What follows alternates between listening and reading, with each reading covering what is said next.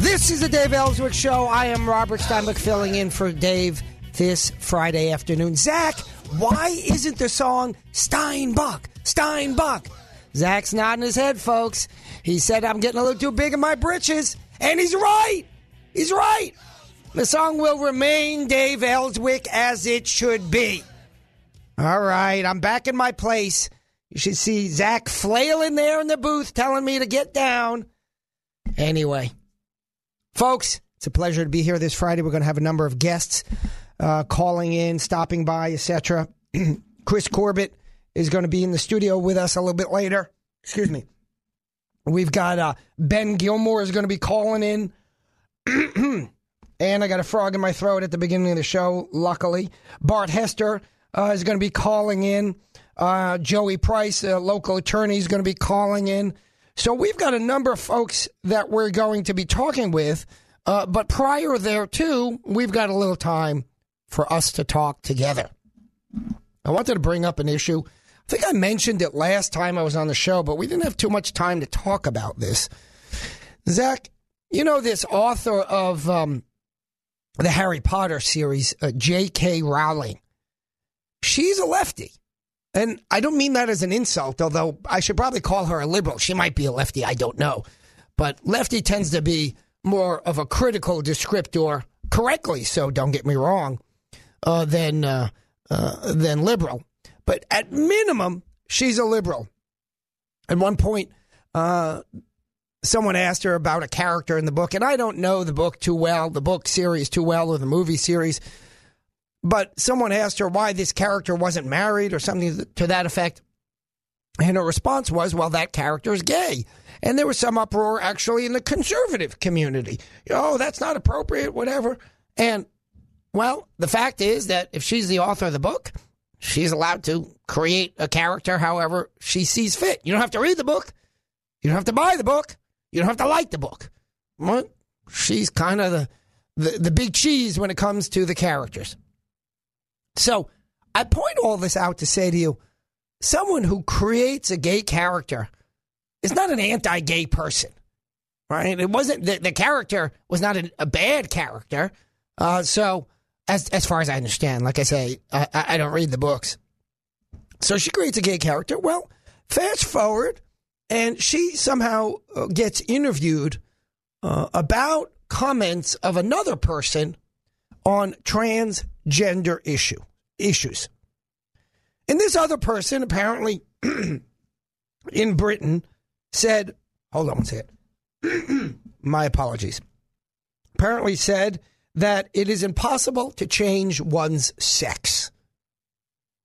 Right? And that is a question when we come to transgender issues. Can one truly change one's sex? Now, I'm not here to give voice to an argument that says there aren't people who describe themselves as transgender. We know there are. Zach, what's the name? I apologize because of my weak memory. What's the name of the famous Olympic athlete who is transgender? Jenner. Bruce Jenner. Right. Formerly Bruce, now Caitlyn Jenner. So that Caitlyn is transgender. Caitlyn describes herself as a woman and says, I am a woman, I've always been a woman, and I didn't materialize it, shall we say, for lack of a better word on my part, but now I'm a woman. Okay. And I say every time we discuss these issues, by the way, particularly on conservative radio, that we conservatives need to be compassionate. Whatever your belief on transgenderism, transgender rights, etc., you meet a person who's transgender, who's not transgender, who's gay, who's straight, whatever the case may be, You need to be compassionate. So, this researcher apparently says it's impossible to change sex. That is not an implausible position. That's not a position that relates to the moon being cheese or Martians being in your closet. That is a plausible but debated position. And J.K. Rowling, the liberal author of Harry Potter, says, I support that position. I'm not, says J.K. Rowling, I'm not against transgender people. I don't hate transgender people. But the notion, says J.K. Rowling, that it's possible to change one's sex, she does not subscribe to. Okay.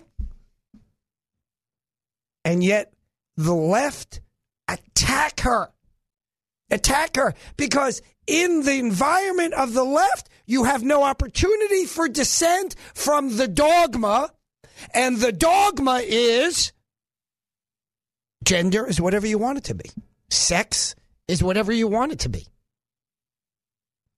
Now, again, I don't care if I meet someone who calls themselves a woman and they're and other people would say, well, that's a man who believes that he is a woman. Those are two opposing viewpoints. Both of those people can have their viewpoints without the other being illegitimate. Not in the left. Not for the folks of the left. No, sir. You're entitled to one view and one view only. So now, folks, you say, okay, but what's this have to do with me? I'll tell you what it has to do with you. Two things, maybe more. One is this notion of hate crimes. Now, for most of us, the issue of hate crimes will not manifest because we're not committing any crimes. But the notion of hate crimes originally was if you committed a crime motivated by malice regarding, for example, race, you were guilty of an additional crime. So you could murder someone, but if you murdered someone because he's black, white, Jewish, Gentile, well, that's an additional penalty because you're motivated by hate. Okay. Hard to figure out, but okay, not impossible. But hate crime has evolved now to issue 1A, hate speech. Hate speech. So you see, you take a concept of hate crime, now you have hate speech. So what's hate speech? Well, according to the left, exactly what J.K. Rowling said. If you deny the existence that sex and gender are entirely fluid to be chosen by the recipient, I don't know if one's a recipient, to be chosen by each individual, if you deny that fact, that's hate speech, according to the left. Wait, what? Wait, what? One is not allowed to say that it's impossible to change one's sex? Folks, if you can't say that, then you can't quote from the Bible. Then the Bible is hate speech. To the left it is, by the way, folks. To the left it is. There is no news here. They would ban the Bible. Oh, they'll let you read pornography, but they would ban the Bible. Hate speech. Hate speech. So this is really the evolution of the position of the left today. It's that if you differ with us, you are engaging in hate speech. And we can shut you down. Because according to the left, hate speech is not protected by the First Amendment or any other law. You see, you know what they tell you, Zach? It's not speech. Wait, what? But you're calling it hate speech. Yeah, well, it still ain't speech, says the left. So it's real convenient, you see. We protect speech under the First Amendment, and we just define away all the speech we don't like as not being speech. And then when we get to the Second Amendment, we say, oh, sure, we protect the right to bear arms. We just define away all arms. No, well, a handgun's not an arm. A rifle that's painted black is not an arm. A knife is not an arm. Everything's not an arm. So sure, you have a right to bear arms, just none of the things you would call arms. And go through all the amendments. Oh, you don't have, go to the Fourth Amendment. Oh, well, you have a right to be protected against an improper search or seizure. Oh, well, coming into your house and looking through your stuff, that's not a search or seizure. No, sir. Going through your bank records, that's not a search or seizure. Going through your email and phone records, that's not a search and seizure. So they define it all away. This is the move of the left. You take language and you twist it so that the outcome is what you want, even though the language looks like a pretzel now. I can't say, according to the left, one cannot say that a person with certain physical characteristics, including, by the way, their DNA, that's right, their DNA, is a man or a woman. No, you can't say that. Well, excuse me, I took biology in high school, and I learned XY is male and XX on the chromosomes are female. Nope, not anymore. By the way, remember, the left is the party of science, right? Excuse me, isn't that science called biology? Hello? Nope. No, climate science, that there's no dispute according to them about.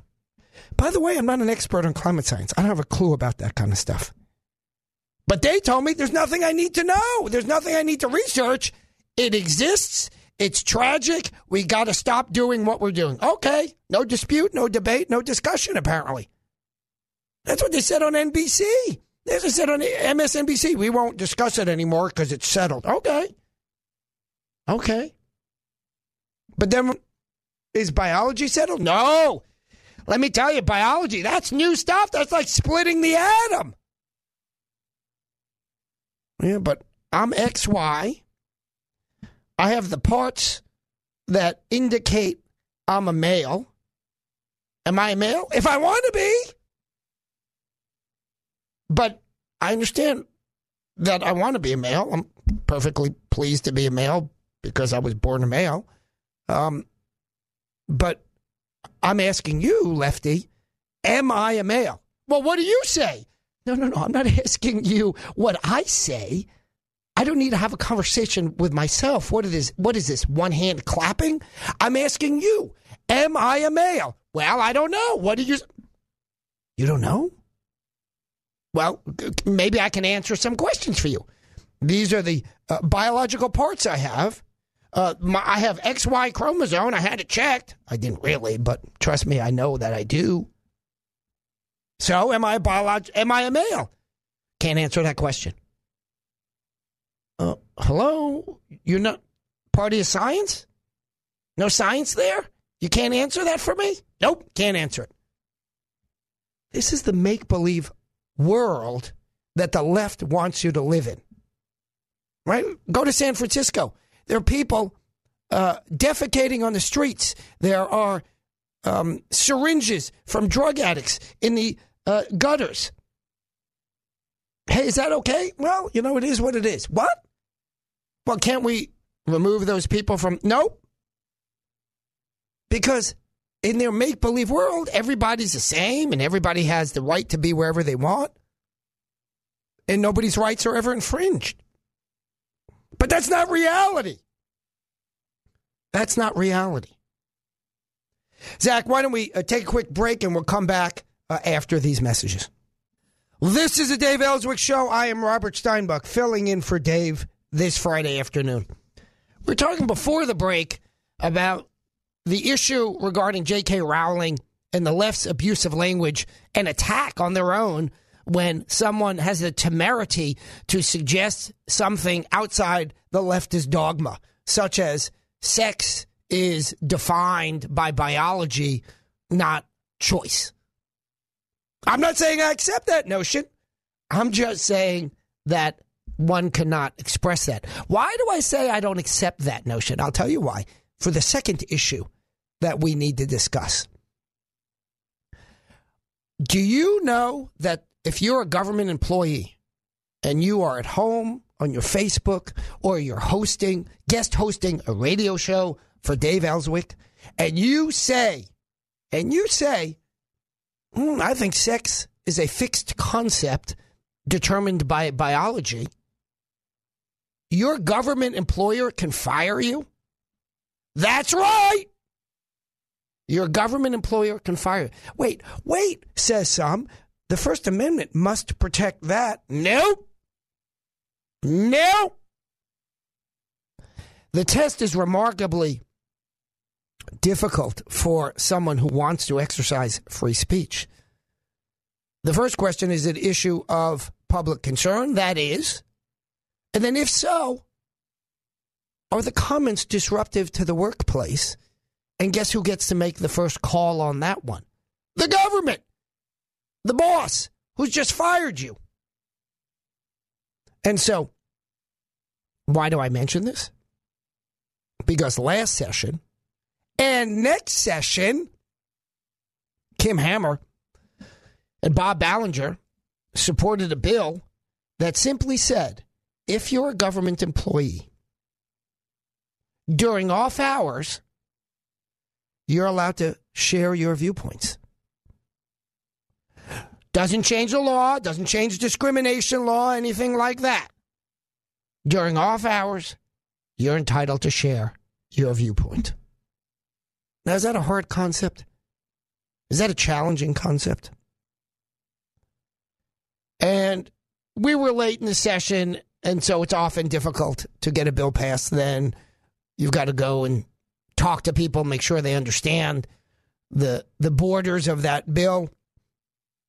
And so that's something that we didn't really have much time to do, and the bill didn't pass, didn't get out of committee. It's going to next session. Why? Because our Kansans deserve the right to say what J.K. Rowling said and be a government employee and not get fired for it. That's why. That's why.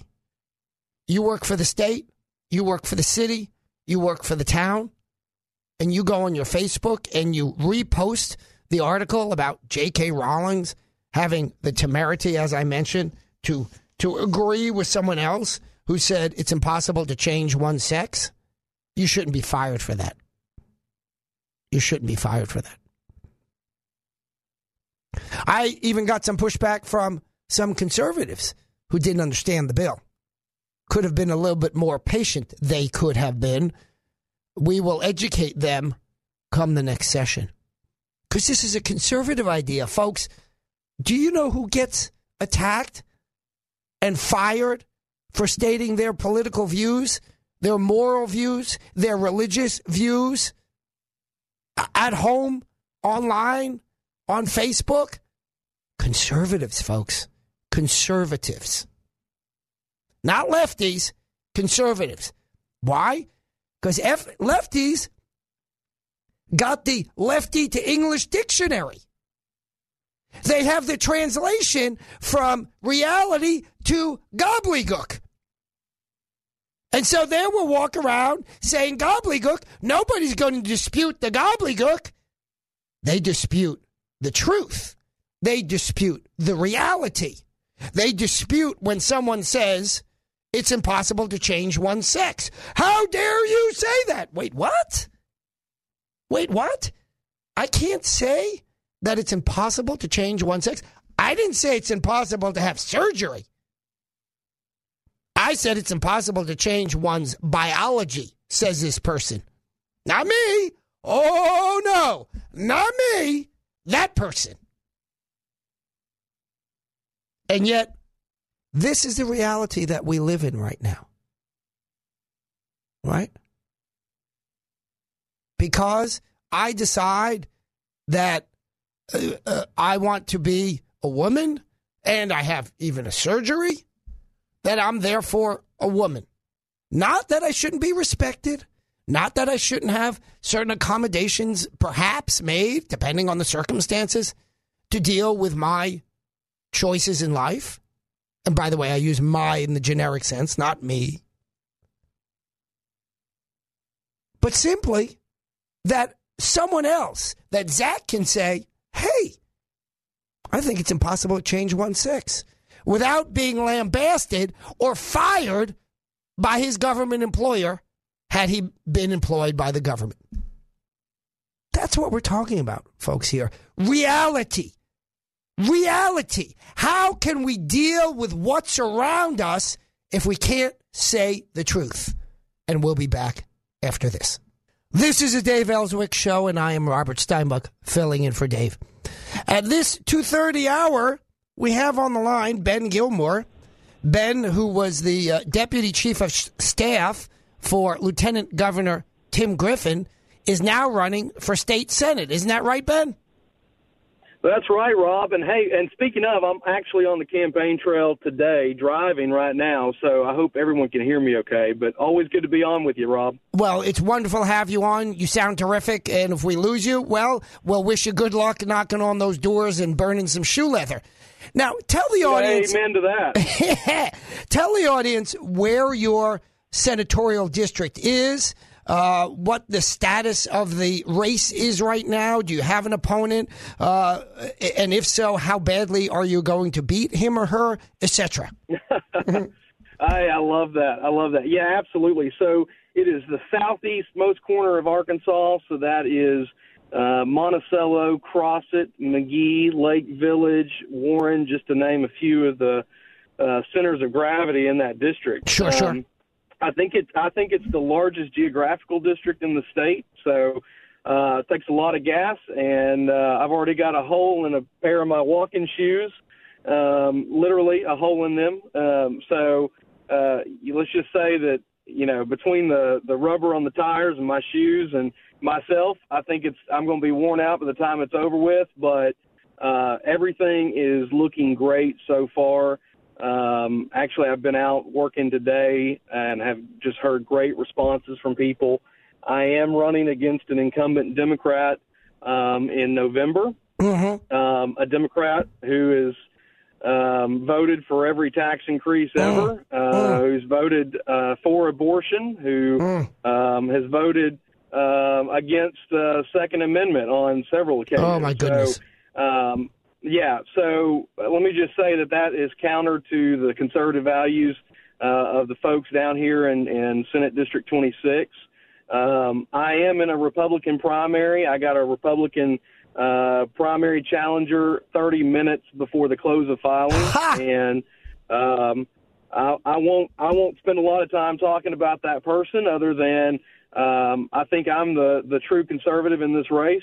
And I don't think there's any question about that, but I'm not very concerned other than the fact that I'm just going to keep working hard and keep doing what we got to do. So, but I'm looking forward to November when we can get another Democrat out of the state Senate. Well, that's wonderful. Of course, my friends and I all support you and support the Lieutenant Governor Tim Griffin in his soon-to-be race for governor. And in his whole team, right? We've got David running in Mayflower area for state rep, David Ray. And we need to put in the whole Tim Griffin team throughout government because we all share that common philosophy. Right, Ben? Now, here's the thing. We do. Go ahead. And can I take 1 second just to speak about David Ray's race? Please.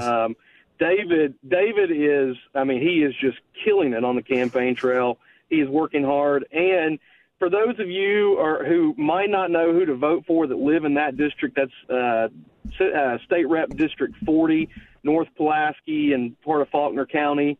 If you don't know who to vote for, just look at David Ray's history of who he's worked for. Tom Cotton, Tim Griffin, Americans for Prosperity. Do I need to say any more? Exactly. So he is a proven conservative who will stand up against the liberals that seem to dominate that Little Rock, Central Arkansas area, and he'll stand up for those values that we care about. Ben, I didn't even know that you have a primary challenger, and I'm in no way looking to augment what apparently is not a strong challenge because I've never even heard of it. But what is the person that you're running against? What does he or she do currently? I'm not really sure, except I think they have some farming background. In fact, I've heard through the rumor mill. I've not met the person. I've heard through the rumor mill that they're running to be the ag. I think they're from DeShay County, but they're running to be the ag candidate and represent agricultural issues. So that, again, that's fine. That's the beauty of our system here in this great country that we live in. And I support anybody who wants to run and get involved to do that. But I'll just say again, I'm looking forward to the November 2020 race against the incumbent Democrat, because I think I will be the Republican in that race. Indeed. All eyes are on that. Well, and that's the point I'm trying to bring out here, is that you have a wealth of experience. You've worked for the lieutenant governor. You've done a variety of things. You have a wealth of knowledge about the operation of government. And this is not a job that you can walk into out of a freezer, right? You need to have you don't need to have been elected before. You don't need to be a lawyer. You don't need to have worked for the lieutenant governor. There are plenty of other things that I can tick off there. But you need to have some of these things. That's the point. Yeah. You can't just do it totally out of the dark. And that's right. And I've dealt with a number of state legislators over the years. And really, virtually every one of them, to a person, a nice person. But some of them have come to me and said, Rob, I've gotten into this. I want to do the right thing, but I don't know all the answers here because I don't have enough background. I want your help. And I'm happy to give it, whatever I can give. But the point is... And you should, absolutely. Indeed. Well, and what I was going to say is I've had... So when I worked for Congressman Westerman, because I worked for Congressman Westerman for several years as well. So when I worked for him, and I covered most of this district down here in southeast Arkansas, and I had newly elected state reps, a couple in particular from this area, call me as a representative for the congressman and said, "Hey, I'm brand new. Tell me what you think I should know. What are some of the issues?"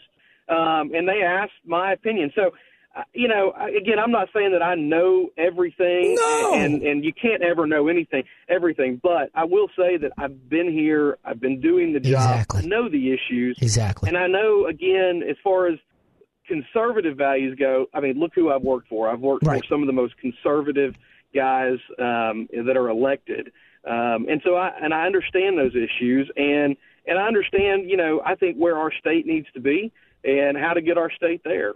So, and again, I'll just say it again because I love saying it. I'm looking on to the November. Oh, I think that's the election. I think that's the election that's going to count. It's your primary opponent is so apparently unknown. I was unaware there was even one. So then we move on to the general election in November. Folks, this is a conservative state. It's been a conservative state for years. There are historical reasons why the Democratic Party had a foothold for as long that it has had, but that's over. That's done. So the question now becomes, what policy preferences do you, the voter, want? What outcomes do you want? Are you for example, stand your ground? You know quite well, Ben, that Bob Ballinger introduced a bill that is entirely uncontroversial as far as I'm concerned. I agree with that. Right? Yeah. It's the law in virtually every state in this country, and it simply says if you're being attacked or your family's being attacked or someone else around you is being attacked and you want to defend yourself, you don't need to look around. States might add that aren't as conservative as we are, but go ahead. Exactly. No, but that's a very relevant point, Ben, that this is a law in moderate states. And we are a conservative state by any definition of the term. We're a conservative state. Yet we don't have stand your ground. And who killed it, Ben? Who killed it? A so-called Republican. Now, I'm not here, at the moment at least, to bash that so-called Republican.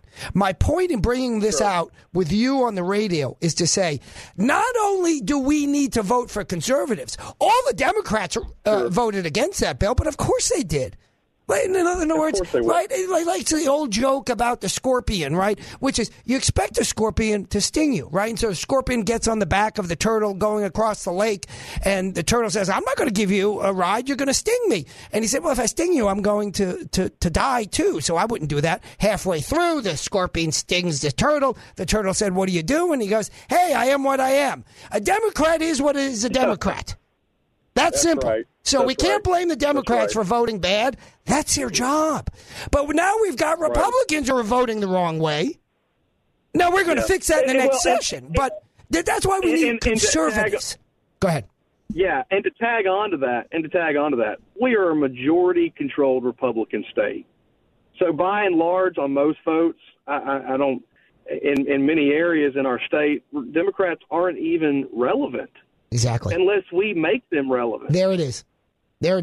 And we make them relevant when we elect people under the Republican banner who aren't conservatives. Then what does the word Republican mean? Historically, it's always meant conservative values. If we don't have conservative values, then what?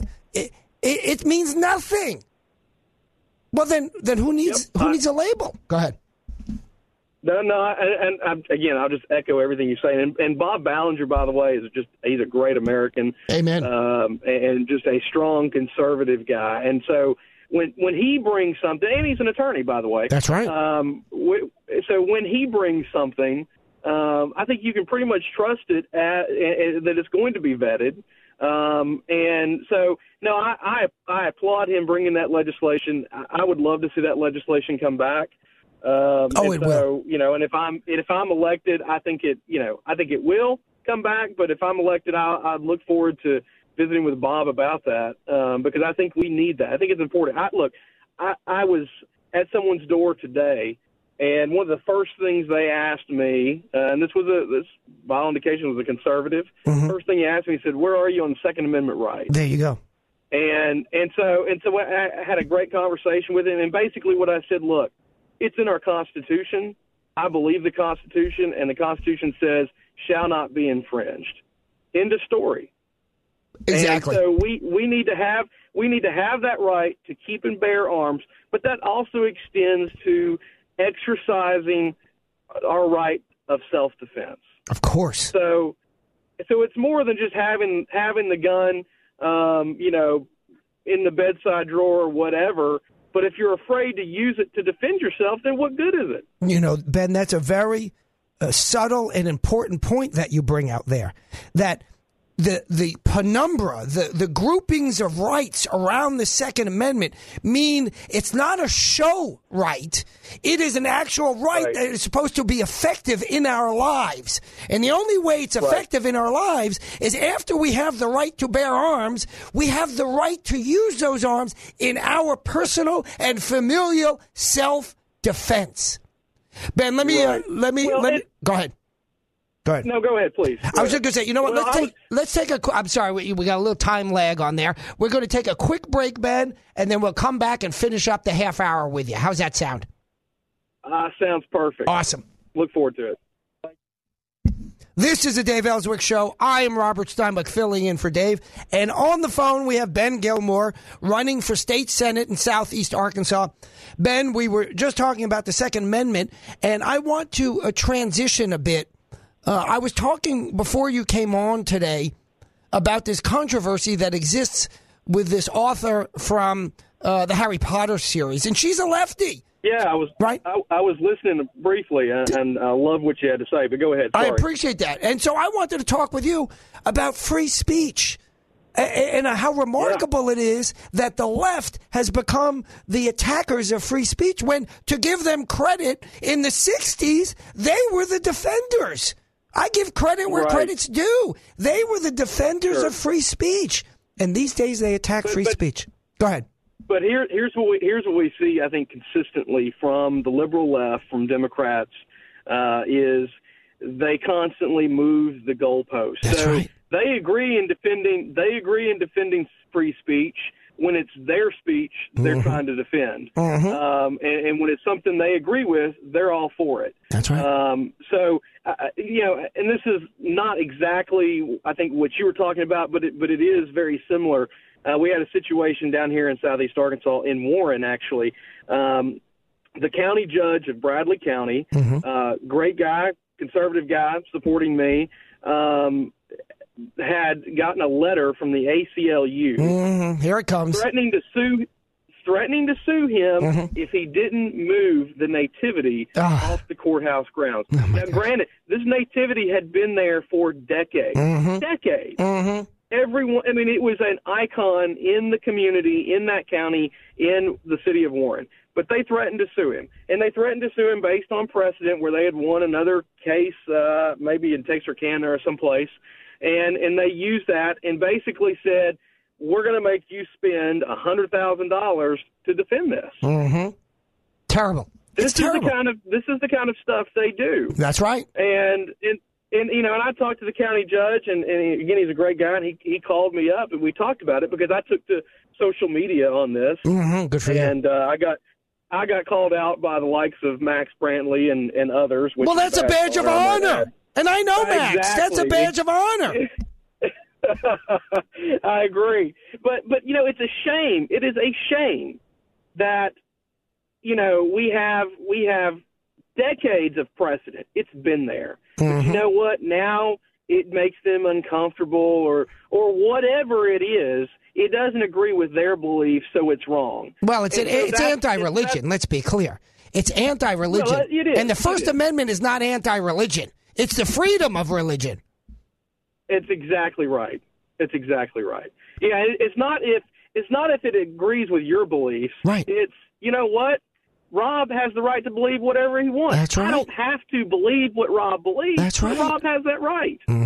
So, it's just frustrating. And when you see this in Southeast Arkansas, which is a very conservative area of our state, and it blows your mind. You're like, this is ridiculous. It is Absolutely ridiculous. But you know what? What I saw come from that, and it is a credit to county judge and many others in that county, is as a result, they got rid of one nativity, but hundreds of nativities popped up. Good for them. Across the county. Good for them. Across the county. So that was a beautiful thing to see, and I applaud those folks for doing that. But, amen, but no pun intended. Yeah, right. That's right. But this is, again, going back to my earlier statement, this is what they do, though. They move the goalposts. That's right. They're all for free speech as long as it's their speech. That's it. They're all for, whatever rights, I could start in on the transgender and homosexual or whatever, as long as it's something they want to do. That's right. And we as conservatives, especially folks running for office and folks that are elected, owe it to their constituents to take a stand on this stuff. That's because right. The only reason they win is when we don't do anything. That's exactly right. And so we need to ensure, and we're going to do it in the next session with the Hammer-Ballinger bill that I was mentioning, but it's a broader point. Yeah. We need to ensure that Arkansans have their First Amendment rights, but I say it that way as a shorthand, meaning the First Amendment actually doesn't protect all these rights. We can enhance the First Amendment through statute, through law. Right. That's all you do. You say, the First Amendment doesn't guarantee that because the courts have narrowed what the First Amendment says. And too much, if you ask me, but it is what it is. But you can always write a law. Go ahead. And I think you bring up a really good point earlier when I was listening right before I came on, when you were talking about those in government or, let's say, school teachers, right? Who may say something in a classroom that is their belief and it's the right thing, but you know what? They could face retaliation as a result of that. Oh, we've seen cases, Ben. We've seen cases. There are school teachers who at home on their Facebook will post something about, I don't believe in gay marriage, says this school teacher. Or I have my concerns about illegal immigration, says another school teacher. Or I have my concerns about transgender issues when it comes to the use of bathrooms in elementary school. And these people have been attacked by generally leftist, but really corporatist administrators within school districts who say, you're not allowed to have any opinion. We're less concerned that it's a conservative opinion, although they're coming down on the conservatives. We're concerned you have any opinion. And we need to pass legislation to protect that. Go ahead. And to be clear, this is something to protect not only my views, that's right, the view of my neighbor down the street or your view, Rob. That's right. This is not pushing our agenda. This is protecting everyone's right to think freely, to be who they want to be. That's exactly going right. back to what the founder said. This is to protect their rights to pursue happiness. One thing that I would point out that we need to start thinking about is, what about these teachers that teach science and biology and say it's binary. There is a male and a female. Right. When are they going to come under attack for saying that? Good luck. And that's teaching science. That's right. Yeah, that's absolutely. right. That's exactly right. And, we've only got a short time left, but Ben, you're absolutely right on this. Biology used to be hard and fast science, and now it's becoming subject to the political whims of the left. And you're also right. If there's somebody at home in their footsie pajamas and they're on their Facebook page and they want to write something like, I believe that a person can change sex day to day. We conservatives would not object to them writing that. We don't agree with the substance of it. We don't agree with it. Right. But you write whatever you want on your Facebook page. Go ahead. And this goes back to when I took to social media in defending the Bradley County and the judge for having a nativity, and I immediately get called out from the left. I was called, well, I can't say on air what I was actually called in Max Brantley's article. Of course. But that's the tactics they use. That's right? it, Ben. We're coming down on the last few seconds. I got to cut you off. I really appreciate it. Godspeed on the trail. Hey, we look forward to seeing you in the Senate. Thanks for having me on, Rob. God bless.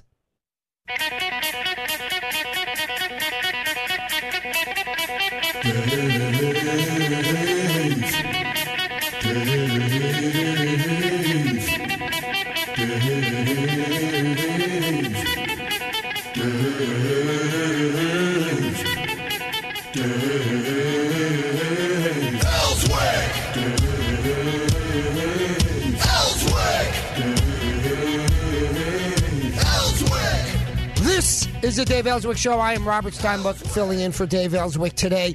Zach, it says in the lead-in that Dave, of course, is a talk legend, and yet I just legendarily talk. I'm not sure those are the same thing. Zach's giving me the nod again, and it ain't a good one, folks. Trust me, it ain't a good one.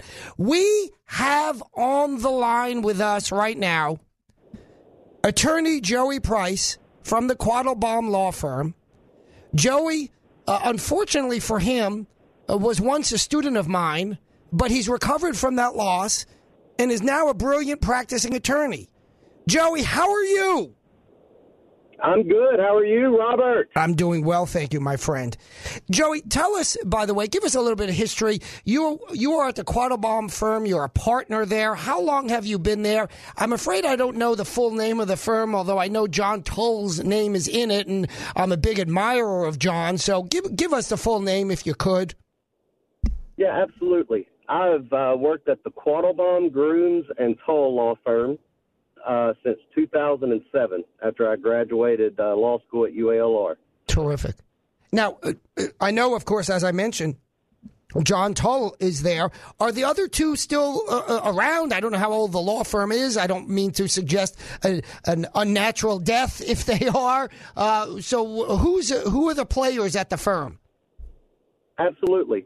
No, all of our partners still practice. Terrific. Steve Quattlebaum is practicing litigation attorney. He does a lot of mass torts in and out of the state of Arkansas. Great.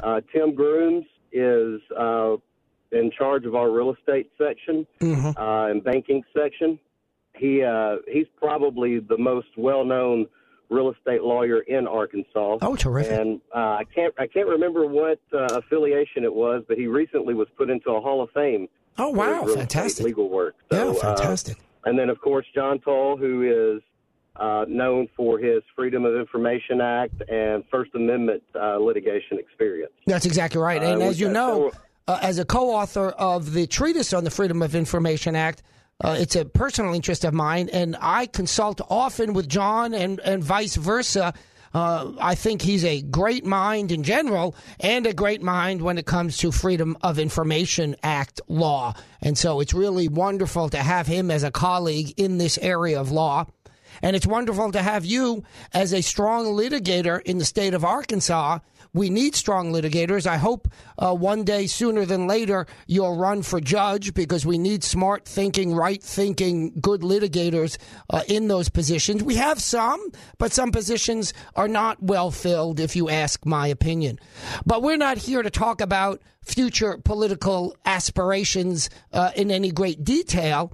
I wanted to have you on to talk about a case that you're involved in, that you're handling, that you're the lead attorney on, I should say, in which it's really a major case. You have a federal lawsuit. I don't know.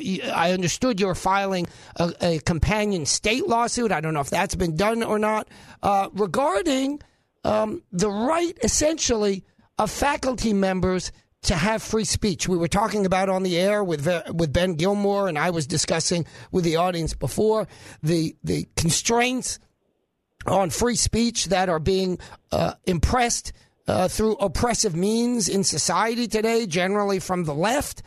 And you're dealing with a related notion, and that is, it used to be that professors could have some control over what they say and what they do, so that their political and philosophical viewpoints would not be manipulated by administrators, by government actors. And yet that protection is being weakened, and you're seeking to fight that. And I'll say finally, before I turn it over to you, that's a protection these days in academia that conservatives need. I'm not saying there are no liberals out there that need that protection. There are.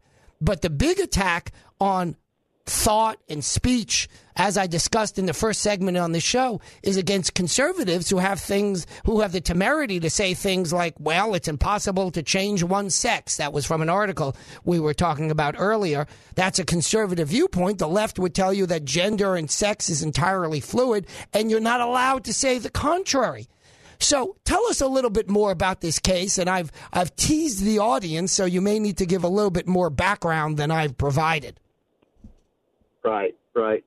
Well, and Rob, I think it is, and it's more kind of going into what you were talking about. It's a viewpoint aspect of this that is viewed through political lens, either left or right. And really, speech is speech.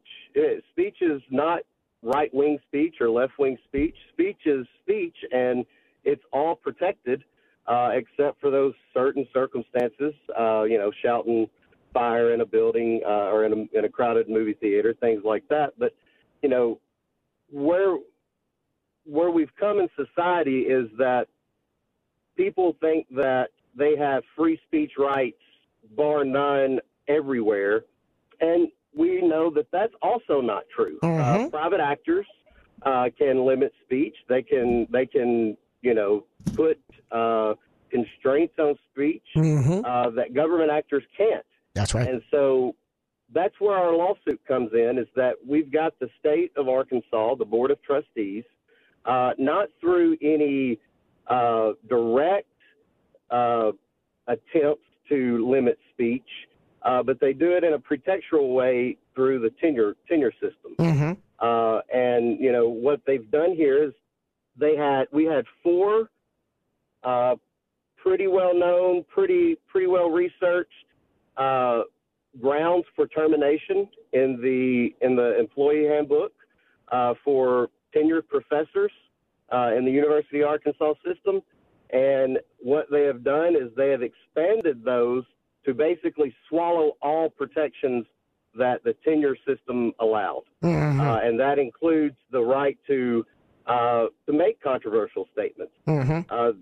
There are grounds for termination now that if liberal professor, conservative professor, any professor, if they made statements that if one board member didn't like, or if one administrator didn't like, the new 12 grounds that they've got for termination swallows the protections of free speech whole. That's very distressing. It's very distressing. As you know, Joey, I worked with several legislators last session to pass a bill. It's now law that creates greater free speech rights on campuses, largely for students, but somewhat for faculty as well. But it only tangentially addresses the issue here. It in no way, meaning it just touches on a margin of the issues here. So it's not available as a significant protection. And as you mentioned, these professors that you are representing have tenure. They have a contract that it took many years before they were granted this contract. Some people like to call it a lifetime contract. That's not a true statement. It's a for-cause contract, meaning you won't be fired unless you did something wrong. You're not an at-will employee, but that's not lifetime because either you can do something actually wrong or you retire or you die. So those are not lifetime. Well, I guess the death would be a lifetime contract, but the other two are not lifetime contracts, but it's a for-cause contract. By the way, professional sports players have for-cause contracts. CEOs of corporations have for-cause contracts. So there's nothing particularly controversial about it, but that type of contract is what protects professors when they want to say something that might be deemed controversial, like, as I discussed in the first segment on the show, when someone apparently said, a researcher said, it's impossible to change one's sex, and the left came after this person, attacked this person. Could you imagine if a professor in the ultra-leftist environment of academia were to say such a thing anywhere in this country? You know you would see leftist administrators coming after that professor for making that innocuous statement. And so that's why your lawsuit, the lawsuit in which you're representing these four professors, is so critically important.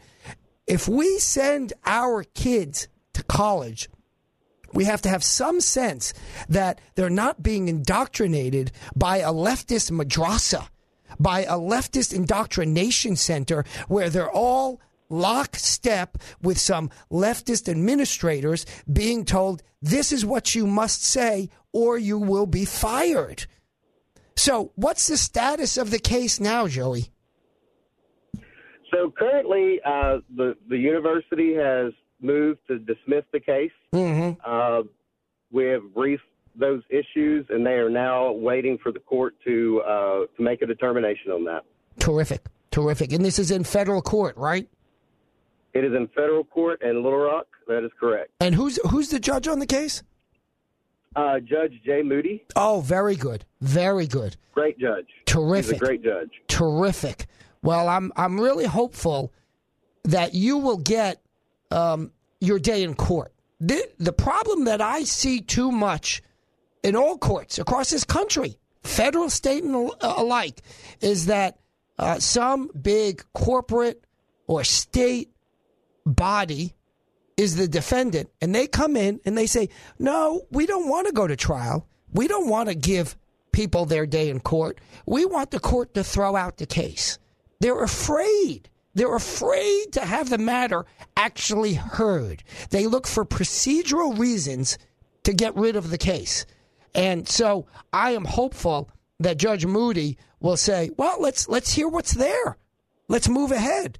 We saw that fairly recently with, I forget the name of the judge. I think he's senior status now in the district court. And he handled that Turning Point case with Ashley Hogarth. And, of course, that was against ASU. ASU moved to dismiss the case as well, much like the process that you're describing for your lawsuit against the University of Arkansas. And Holmes, it was Judge Holmes. And Judge Holmes said, not so quick. Not so quick. The plaintiff has stated a cause of action here.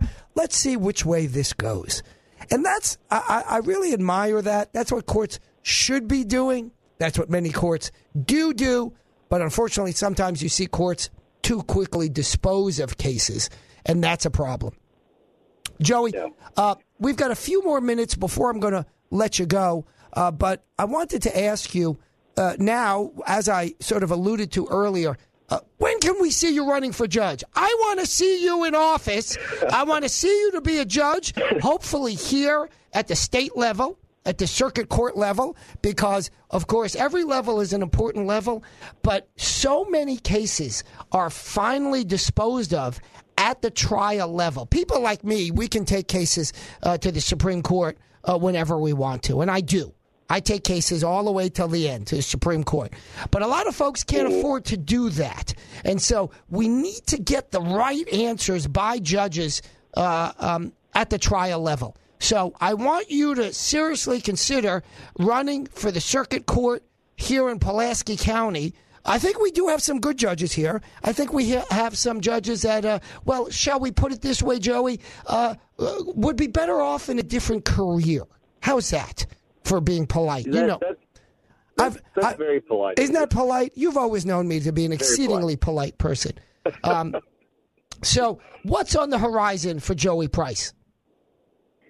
Well, I've seriously considered a run for judge in 2020, and with in consideration with family and friends, decided that this time around was not the time. Okay, it is something that is still very intriguing to me, and it's something that I believe that I could do a very good job at. I know you could.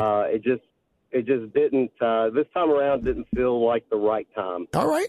And part of being a judge is that you have to be a politician. And, absolutely. That is, me, and I feel like that's kind of hard for me to do sometimes. Well, so I've got to get better at that before I can seriously consider running as well. Well, indeed. And when you say that I know you're not good at being a politician, I take that as meaning I know that you're not good at being anything other than true to yourself, true to your family, true to the state, and true to this country. And that's why we need you to run for office. That's why I'm starting today the have Joey Price run in the next, whatever the next one is, I don't know, 2021, 2022 election for circuit court, presuming, well, there's always some opening somewhere in that circuit. It's a big circuit. So we're going to get you in there, Joey. You're going to do a great job. You're going to do a great job on this case that you're handling against the state, because one of the things that lawyers need to understand is they can't just kowtow to the big corporations and to the big state actors. They need to challenge those entities, because if left unchecked, you will have no rights left. My father always taught me you have no rights unless you enforce them, and it's people like you that enforce those rights. Joey, it was an honor and a privilege to have you on the show today. We're going to have you back soon to give us some updates on the case. And in the meantime, we wish you and your family the best, and we're going to take a break right now. This is the Dave Elswick Show. I am Robert Steinbuck, filling in for Dave on this Friday afternoon. We have on the line for the last few minutes of this half hour, Robbie from Maumelle. Robbie, how are you? I always enjoy it when you're on. I have a little bone to pick with you, though. Your last guest said something that makes my toes curl, and it's often said. People say that free speech is not absolute because you can't yell fire in a crowded theater. Well, yes, you can if there's a fire. That's right. So what we need to, the message we need to be putting out is not that you can't yell fire in a crowded theater as to take away people's speech, but we need to be putting out the message that you can't use your speech in a false manner, lying, slandering, to cause harm to other people. Well, Robbie, you bring out an excellent point, but we need to be cautious with it, but focused with it indeed. So you're absolutely right. There are limited exceptions to free speech. One is the fire in the theater. It's a little that test. That's the shorthand for the test. The test is actually a little bit more complicated, but your point is right on the money. The other one, of course. Go ahead. But why is it limited? It's limited because it's a lie. So what we need to point out to people is you can't just go around spreading false truths, lies, and trying to cause harm. Actually, that's not why it's limited. Because if it was a lie, then you would have the government telling you, oh, well, we don't agree with this. That's a lie. And you'd have the lefties telling you, we don't agree with this. So that's a lie. And then everybody gets to say everything else is a lie, and then you have no free speech at all. The reason. Well, what I mean is. But let me just finish this one point, Robbie. The reason it's limited is because not only is it a lie, it has the immediate potential to cause physical harm. And so in that narrow circumstance, we will restrict it. But in general, that's what I was saying. Right. So in general, though, if someone says something that's not true, cause harm. Right. No.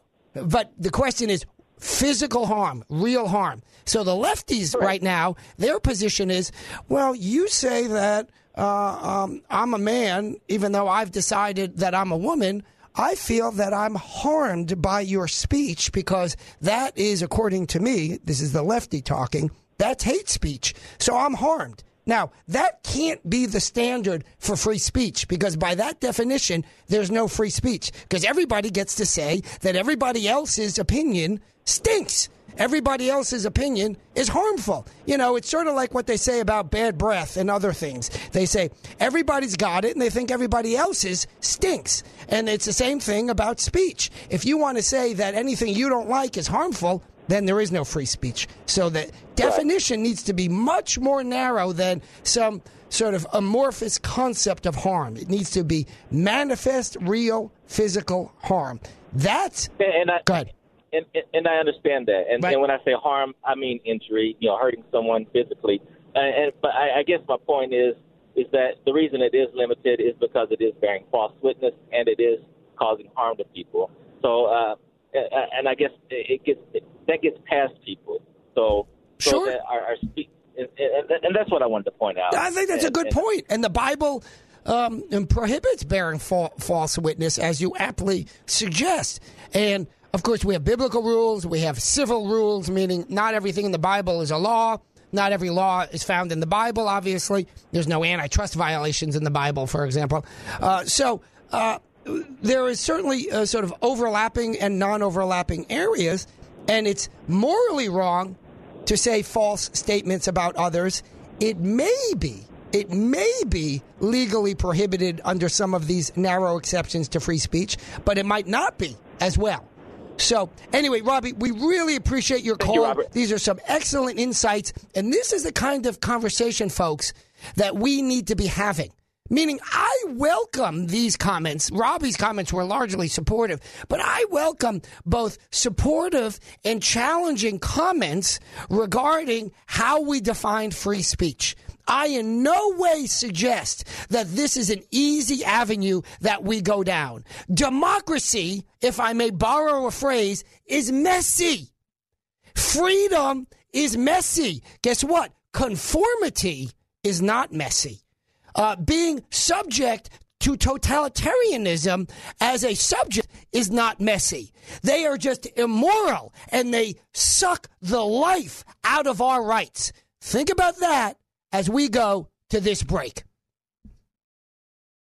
which meant they had these kind of flop houses with mattresses thrown on the ground when they were literally fighting, shooting each other out, and they would stay away from their families so as to not bring them into the fight.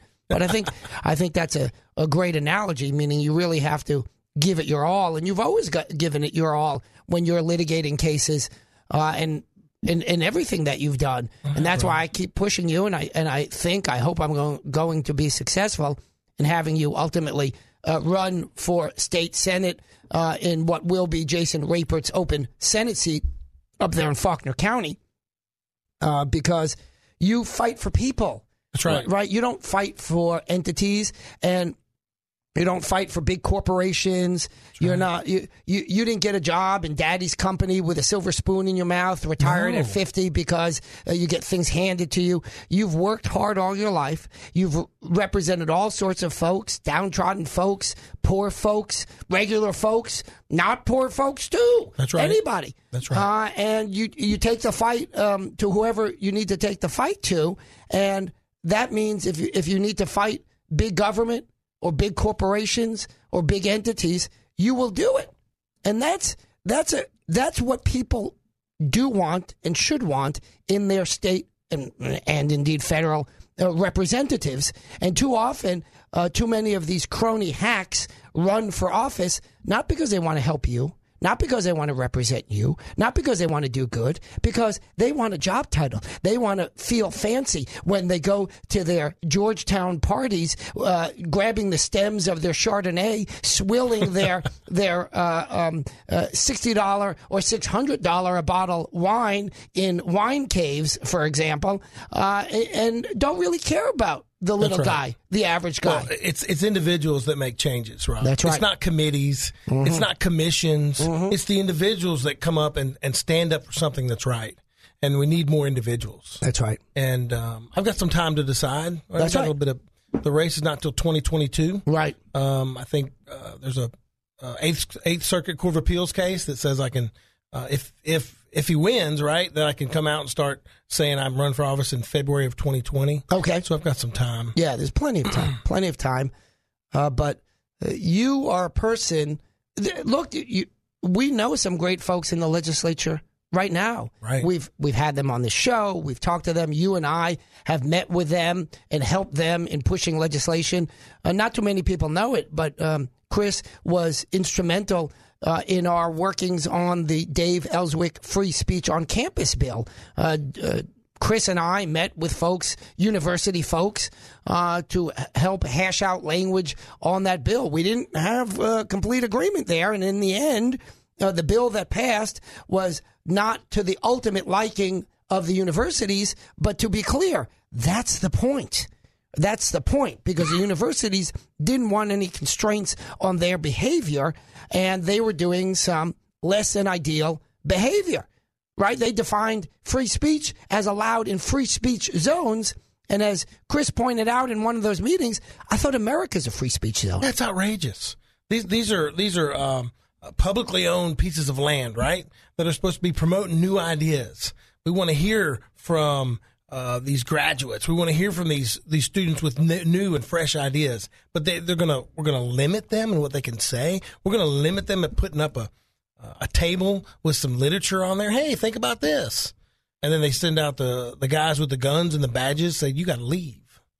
And that's essentially what happened. That's exactly what happened. It's exactly what happened. You can't be here. No, you can't be here. By the way, Chris, I'm curious, I say somewhat sarcastically, What political persuasion was the person manning the booth that was handing out that literature? Was the person leftist? That's right. Or the person a conservative? Yeah, it was Turning Point, right? Of course it was. Yeah. Of course it was. Yeah, come on. Right? Because, to borrow Joe Biden's phrase, come on, man. Come on, man. That's right. They didn't like what they had to say. There it is. But it's right next to the credit card applications and the free T-shirts and the, hey, join this group and that group. But you can't. Oh, were they kicked off of campus? No, they weren't. Exactly. Yeah. Exactly. So it's baby steps, right? So the bill's a baby step in the right direction. Did it get everything we wanted? No. But it got a little bit there. It got a little bit there. It got more than half there. Right. Exactly. And, of course, we're going to work on continuing that. We're going to work on the free speech for government employees bill that we've talked several times today already on the air about. We've got to ensure that the people of Arkansas are at the forefront of freedom of speech. We are at the forefront of many things and not at others. And one thing so far that we need to do better at is free speech. The other thing we need to do better at is taxes. Taxes. Oh, my gosh. Oh, yeah. Oh, my gosh. You say that we've got some good folks down at the legislature, right? Why couldn't they get rid of the used car tax? What happened? So they raised the limit on what you have to pay. What do you have to pay? I think they raised the limit to $7,500 instead of $2,500. But they're going to piecemeal that. No. I think there was some bill that raised it they wanted to raise it to, I think, $7,500. Didn't even pass. It didn't get done. Yeah. Yeah. That kind of stuff's outrageous to me. That they can't even. I mean, and folks out there got to be listening. They got to pay attention when they pass these taxes. It's not like you can easily get rid of these things, and these taxes impact you in several ways. Your money in your pocket, going out, enjoyment of life. I mean, it's an erosion of your rights. It's a small little baby step, and people got to wake up and go, wait a minute, that's not right. You can't do that, and start asking questions. Well, it's like that analogy of turning up the heat with the frog in the bowl of hot water. And they say that the frog doesn't notice it when you slowly increase the heat and then the frog dies. I don't know if that's true or not. But putting that aside, the analogy nonetheless is illustrious and illustrative, I think. In any event. No, it's nice. Right. It's like it's the same thing here. They keep chipping away. Oh, it's a half cent. Half cent out of $1, by the way. Half cent, not a half cent out of all my taxes. Yeah. Hey, you want a half cent for the year? I'll give you $1. I'll give you $1 for the whole year. Yeah. It's not $1 for the whole year. It's not a half cent. It's a half cent out of every dollar that I spend. That's right. And wait, Rob, it's for your benefit. Oh, it's always for my benefit. These occupational licenses, they're for your benefit. Right. You got one hand in my wallet. That's another hand, I don't even want to say where you're putting it, and it's all for my benefit. It's all for your benefit. Why can't you pay for this? I went to the doctor recently. He strapped on a glove, and he says, this is for your benefit. I said, no, thank you. No benefit. No bueno. No, thank you. Yeah, that's the universal lie, Rob, and that's one you got to watch out for, right? Yeah. This is for your benefit. That's right. Oh, really? The government's going to protect us. That's it. We have nothing to worry about. What's to worry? Yeah. It's a big mass of unaccountable people who are getting paid with your money. Yeah. What's to worry about, and then when you try to sue them, they say, oh, we're immune. Mm-hmm. Sovereign immunity. Mm-hmm. What? Yeah. Come on, man. Give my day in court. Yep. In front of a jury of our peers. That's right. And those folks, this notion of sovereign immunity, folks, says if the state harms you, you can't sue them. And there are few people, not many, frankly, but few people say, oh, it's a good idea because it saves taxpayers dollars. No, it don't. Because guess who gets harmed when the state harms someone? A taxpayer. That's right. A taxpayer. Yeah. Do you want to be the one who's getting harmed? Because that's your money. Right. You're a taxpayer, and you're getting harmed. The state takes your property, and you get harmed. That's a taxpayer. So don't tell me the state... that you save money, you lose money. And the more the state does this, the more citizens of Arkansas are harmed. That's right. So what happens when they start taking away your guns and you can't sue them? That's right. How's that? No, thank you. Oh, well, you see, we're gonna buy back those guns from you. Say the lefties like that Beto O'Rourke down in Texas. Well, we're gonna buy them back. Yeah. When did I go to the Beto O'Rourke gun show to buy a gun in the first place? Yeah. I didn't buy a gun from him. You ain't buying nothing back from me. You stealing it from me. Yeah. And this is outrageous, Rob. Governments don't create jobs, right? Exactly. The NASDAQ reached 9,000 just recently. Yeah. Record heights. Right. The government did that, right? Oh, yeah. No. Right. Come on, man. Right. Wake up. Exactly. These are people that have the perception of confidence, right? We've got someone in office that's making changes, and they're after him for it. Mm-hmm. The folks in the swamp, they're after him for it. They've impeached him. Of course they have. And now the regular citizens are like, hey, wait a minute. We like this. We like this confidence. I've got a little money in the bank. Maybe I'll go invest it. Mm-hmm. Maybe I'll go build that building. Maybe I'll make those renovations. I see some work going on down in the downtown Little Rock. Think that's government money being spent down there? Well, it is. It is when the government takes your tax dollars for the hamburger tax and buys that building that you mentioned on the last show. What's up with that? I don't know. I still want to look into that. I want to see how they're operating as a landlord. Yeah. Right. So the government buys a private building, and now they're a landlord competing against other private companies. That's exactly right. Yeah. Your tax dollars. My 2% hamburger tax. So I bought a government building. Yeah. You and I and everybody listening to the show, every time we go to David's Burgers or All Aboard or any restaurant, we bought the government a building downtown. What? That's exactly what happened with the money. We pay for it. Yeah. We pay for it. I need to buy them a building. Yeah. They don't have enough of my money. Exactly. Right? So now, and the building is to advertise restaurants. I know what restaurants exist. Yeah. No, it's actually to bring in tourism, right? Oh, tourism. Yeah, have you seen any advertising from them? In Little Rock. Have you seen any advertising from them? You know what? I've looked. Yeah. I think maybe I've seen one, maybe a billboard or something at $1,000 a month. Yeah, that's money well spent, right? Yeah. After the 2% tax. Right. I've spent $1,000 in 2% tax at David's Burgers alone. All right, chew on that fat for a minute. We're going to take a break, and we'll come back after these messages. We'll figure it out. This is the Dave Elswick Show. I am Robert Steinbuck filling in for Dave.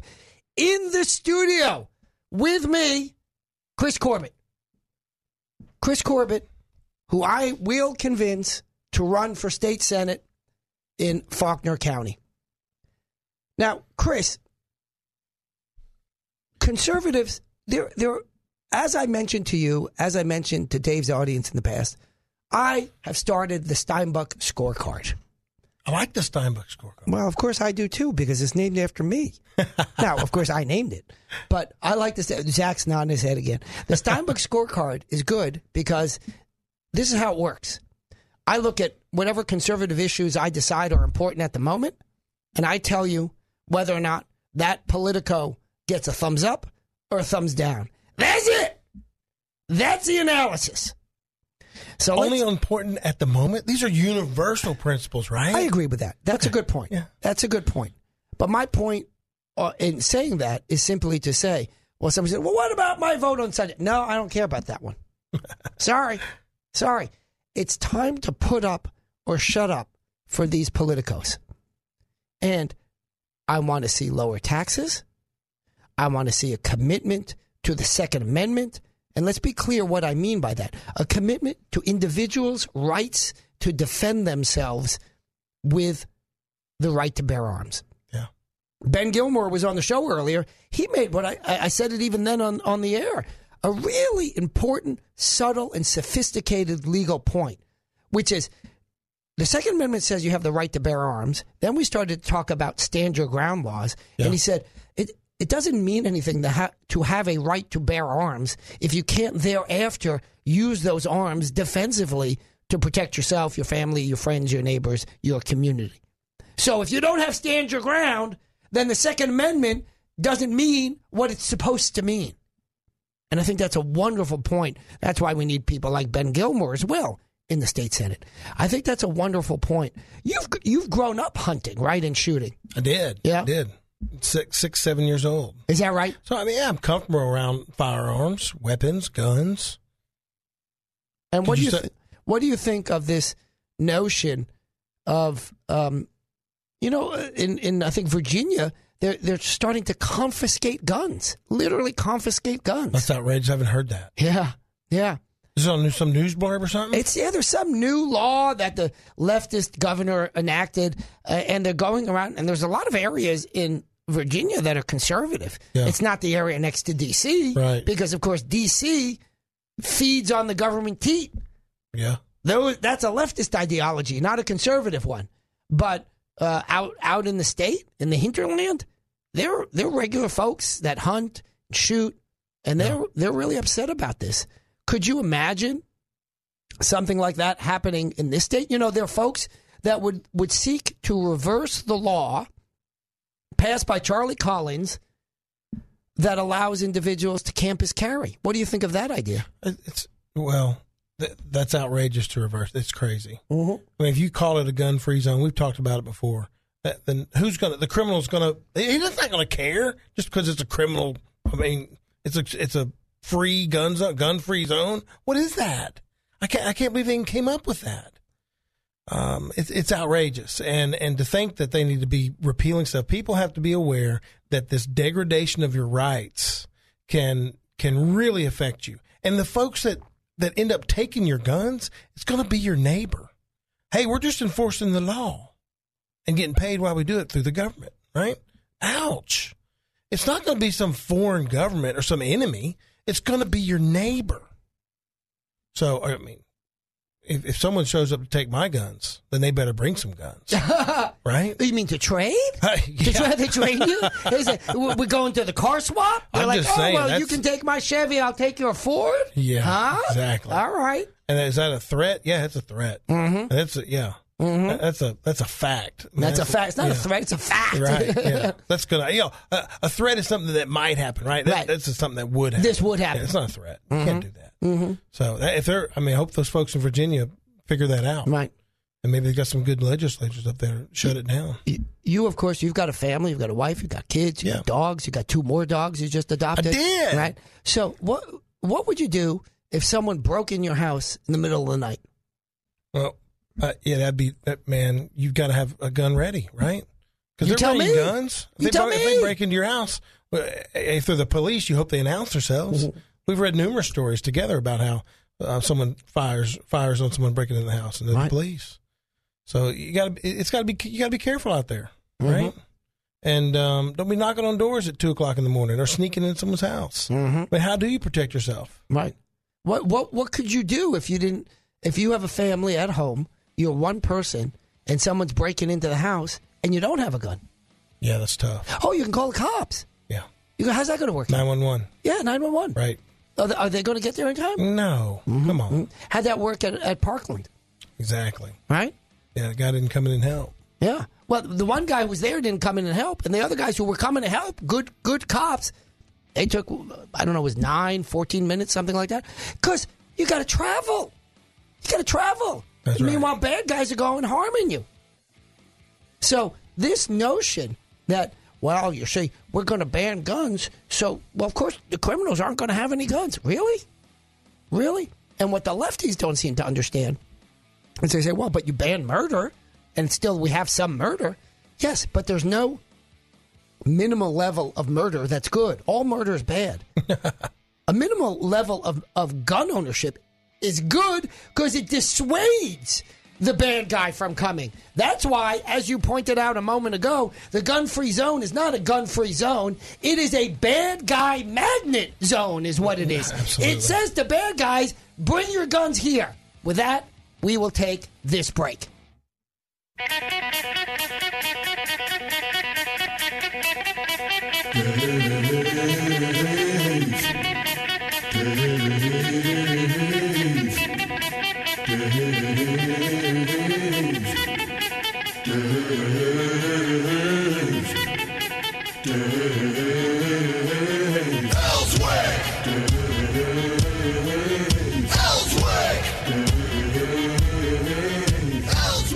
This is the Dave Elswick Show. I am Robert Steinbuck filling in for Dave on this Friday afternoon. In the studio, we have attorney, engineer, master plumber. Did I leave anything out? You like that? Land surveyor. Yeah, land surveyor Chris Corbett. And on the line, we have Senator Bart Hester. Bart, welcome to the Dave Elswick Show. How are you? And great. Thanks for having me, Robert. Oh, it's my sincere pleasure. Now, I got wind early and often that you are going to run for, now tell me if I have this right, you're going to run for, is it Senate Majority Leader here? Well, I'm currently the Senate Majority Leader, okay. But I'm gonna run for the President of the Senate for the 2021 cycle. There it is. I'm so terrible with the terms. I'm lucky I even knew it in the federal Senate, and I was a staffer there, and I still couldn't get those terms. So you're currently the Majority Leader. I take it that's the number 2 position? Well, it's the number 1 within the Republican Party, and in the Arkansas, state. So then there's a president of the Senate that kind of, his main job is to make sure everyone's treated fairly and that the process works correctly. Got it. And that's the highest position one can have in the Senate. That's correct. And currently that's Senator Hendren, isn't that right? Yeah, Senator Jim Hendren of Sulphur Springs or the Gravette area, Northwest Arkansas. Got it. And yes, so I had heard that you were going to run for Senate President, I should say, and I am endorsing you for that position. I think it's wonderful. We look forward to your good continued conservative leadership. Tell everybody, by the way, where you're from, where your district is, so that we all have a sense of who you represent, in addition, of course, in general, to the folks of Arkansas en masse. Sure. Well, about a third of Benton County, which includes the city of Bentonville, Centerton, Cave Springs, which is where I live, a smaller town outside of those, and down just a little bit into Washington County, but more or less Northwest Arkansas. So the home office of Walmart's in my district. Oh, terrific. Tell me, Bart, my I was pleased with the legislature the last session, as well as frustrated at the same time. So I carried both of those emotions simultaneously, and I'll tell you why. I think we really got some wonderful laws passed. I mean that sincerely. We passed something that I worked on, which was the Dave Elswick free speech on campus bill. Those types of issues are very important to me. Free speech, freedom, Second Amendment freedoms. And so that's a joy. That's a real move forward, I believe, for the state of Arkansas. And then on the other hand, I think we didn't go as far as we could have gone. And I believe that's the case because we have some folks in the Republican Party who are not conservative enough. And so we have this kind of dichotomy. Look, I expect the Democrats to vote like Democrats. I don't blame a mosquito for biting me because it's a mosquito. I don't blame a Democrat for voting liberal because he's a Democrat. I do blame a conservative, or I should say a Republican, when he votes liberal because he's supposed to be conservative. So talk to Dave's audience, if you will, about your vision for continuing the forward momentum of pushing for conservative ideals across this conservative state. Well, I'll tell you, we talk a lot, and I've heard Senator Tom Cotton give this speech several times about we're not going to continue to push forward. We can't we've got to make our tent bigger, right? And by doing that, if we disagree with somebody once or twice, we can't kick them out of the tent. And so I think that's one of the hard things. One of the unique things about being in the legislature and being a conservative and Republican is we all don't think the same, right? We're independent thinkers. And so we can disagree on what the conservative issue is every now and then. Now, when the people aren't with us 10, 20, 30, 40% of the time, that's when you start understanding, hey, they just don't think like us, right? But the reality is I want to make our tent big enough where we're all pulling on the same strings rather than pulling on the same rope rather than knifing each other. And I think with that we can continue to move Arkansas forward. Just like you said, you're happy with some stuff and not happy with stuff, and I feel like we're moving in second or third gear in the direction we're going. We could easily bump that up to fourth or fifth without being out of control. And I think do exactly what the people of Arkansas expect and want us to do. Amen, brother. I think that's exactly right. I'm the last person to be looking for conformity because I'm a square peg in every round hole. I don't fit in anywhere. But what I do look for is some fidelity to general principles within the party that we can agree to. And when I see, there aren't many, but there are more than I would be comfortable with or am comfortable with, when I see Republicans ranking below Democrats on various rankings. Now, you don't have to accept any one group's rankings, but when you see Republicans ranking below Democrats, they're voting for more tax increases than the Democrats. They're voting against gun freedom laws more than the Democrats. They're not good on issues of life. Excuse me. At some point, as you say, you can't just keep calling yourself a Republican. I'm not looking to be the guy that starts chewing out Republicans and tearing down our own party. I do truly, as you say, believe in a big tent. But it's one thing to have a big tent. It's another thing to have people that don't embody the values. We're not going to kick them out. But you know what? I'll run a primary against them. I'll support the challenger. I'll support the conservative. And so I really think that your point is well taken. We should never be dismissive of any individual. Democrats alike, by the way. But if you're not having an outlook that you can say, that we can say coincides with conservative values, well, then I'm going to go try to work with somebody else.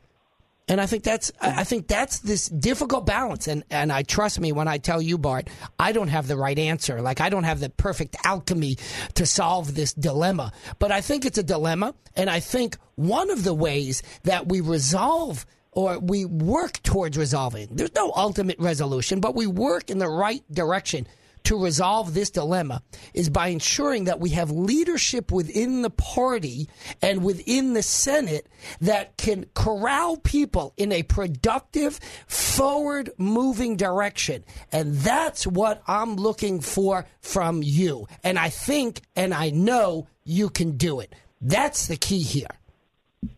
Well, hey, thank you so much. I hope that each of my colleagues would consider me a friend. I consider them a friend, and that I respect their opinion. I've never been a heavy-handed leader, but I try to be a leader that everybody feels like they're being heard. And we continue to, like I say, pull on the same rope and move in the same direction. I'm confident we continue to do that. Amen. In addition to that, what I've seen, I saw it in the last legislature when we met, how you have really a sort of magnetic personality. And regardless, I've seen Democrats and Republican alike come and talk with you because you are open and you're willing to debate and discuss in a productive fashion. And so that's a key trait to a wonderful leader. But with that said, you are also a strong conservative. I know this to be the case. Let's talk about some issues. Let's talk about, for example, your views on Second Amendment. Share with the audience your sort of general outlook when it comes to Second Amendment issues. Well, I mean, I think it couldn't be clearer that it should not be infringed on, right? And I haven't voted in any way to infringe. I guess we could say there's been one issue. Remember when they were carrying guns into Razorback Stadium? Oh, right. Yeah. And there's always, there's weird stuff going on with that all the time. I can tell you that, at a particular time, you could have FOIA'd the police plan. That's right. If there was an active shooter, that's scary stuff, right? That's right. We want our police to be able to protect and plan and not have some crazy person know that. And so there's a lot of different reasons we do some things there. But anyway, I believe when the NRA comes out, I'll have an A+ 100% rating, and it's just too important of an issue to back up on it all. Well, and I know it. We spoke, amongst other things, during the last session about gun issues, and you demonstrated your commitment there too. And I look forward, by the way, to that NRA rating. But I will share my view on that. I spoke with the NRA folks in the last session, and I found them slow. Not willing to move ahead to push a pro-Second Amendment agenda. I found them bureaucratic. And so while a good rating from the NRA is undoubtedly a positive, I'm disappointed with how they're working. I think they are getting caught up in the swamp of bureaucracy.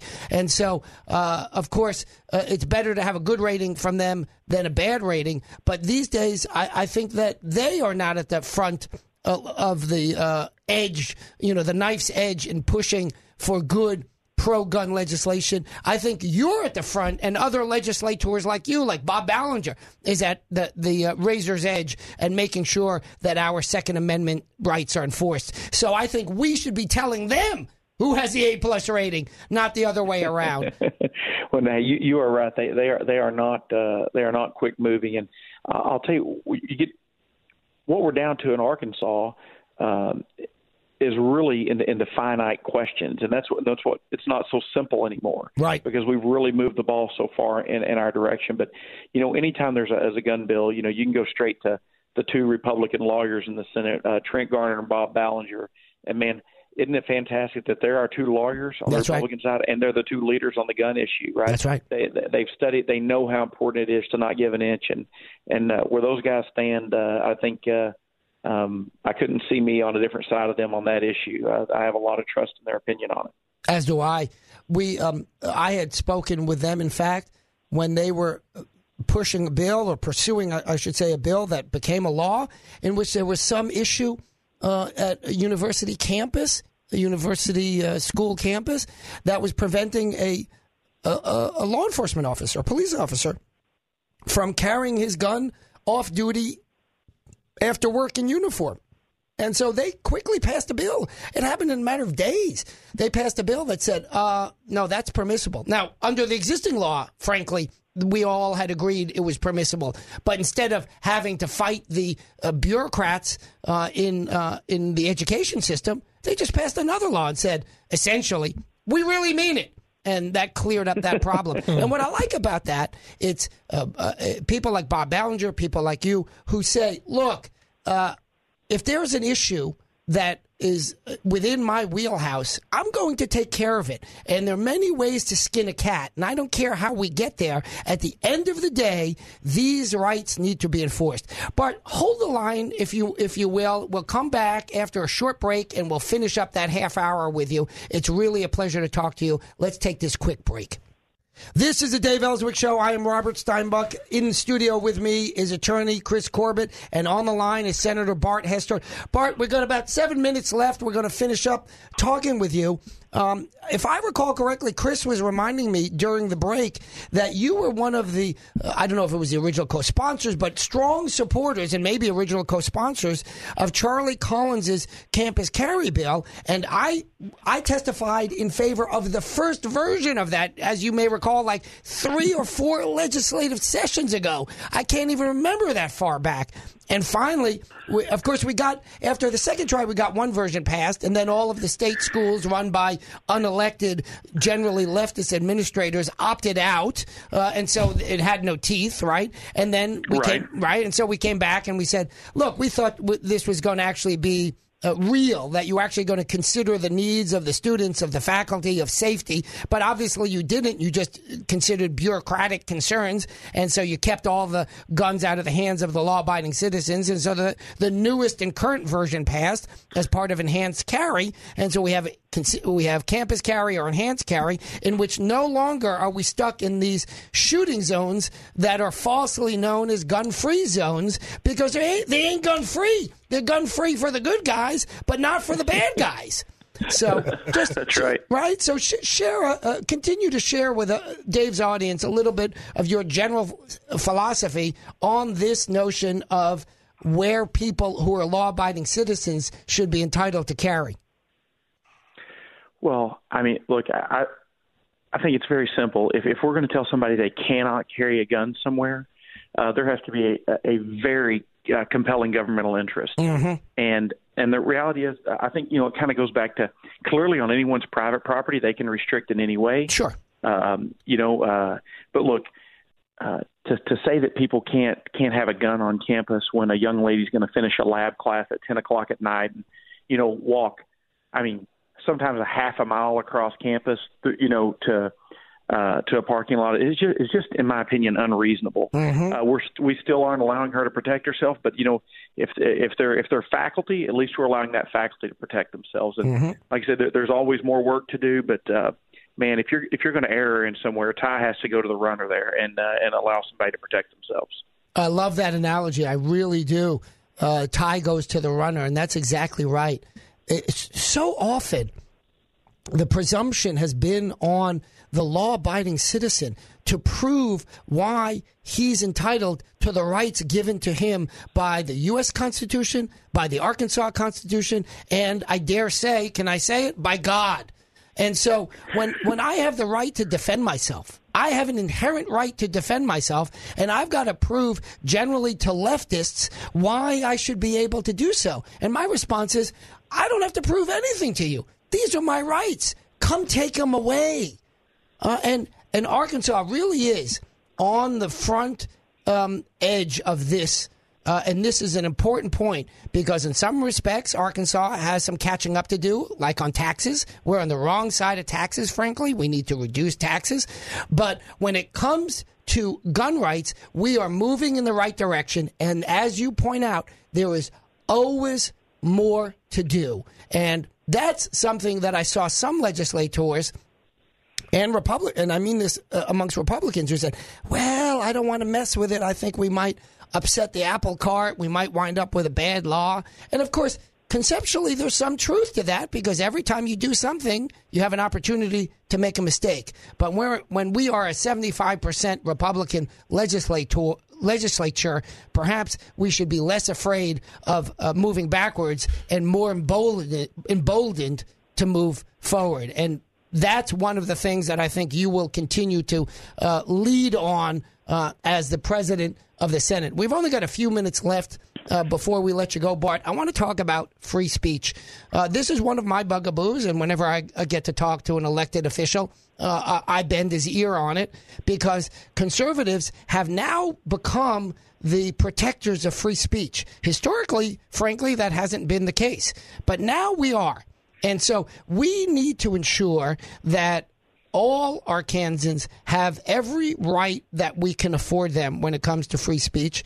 And one of the bills that Kim Hammer and Bob Ballinger were pursuing last session, but it was very late in the session, and so it understandably wasn't able to move forward, was a bill that simply said, if you're a government employee and you're at home and you're on your Facebook and you write something and it's not discrimination and it's not a bomb threat, it's nothing illegal, whatever you write, you're allowed to write that without your government minder, administrator, boss trying to fire you when you come back to work the next day.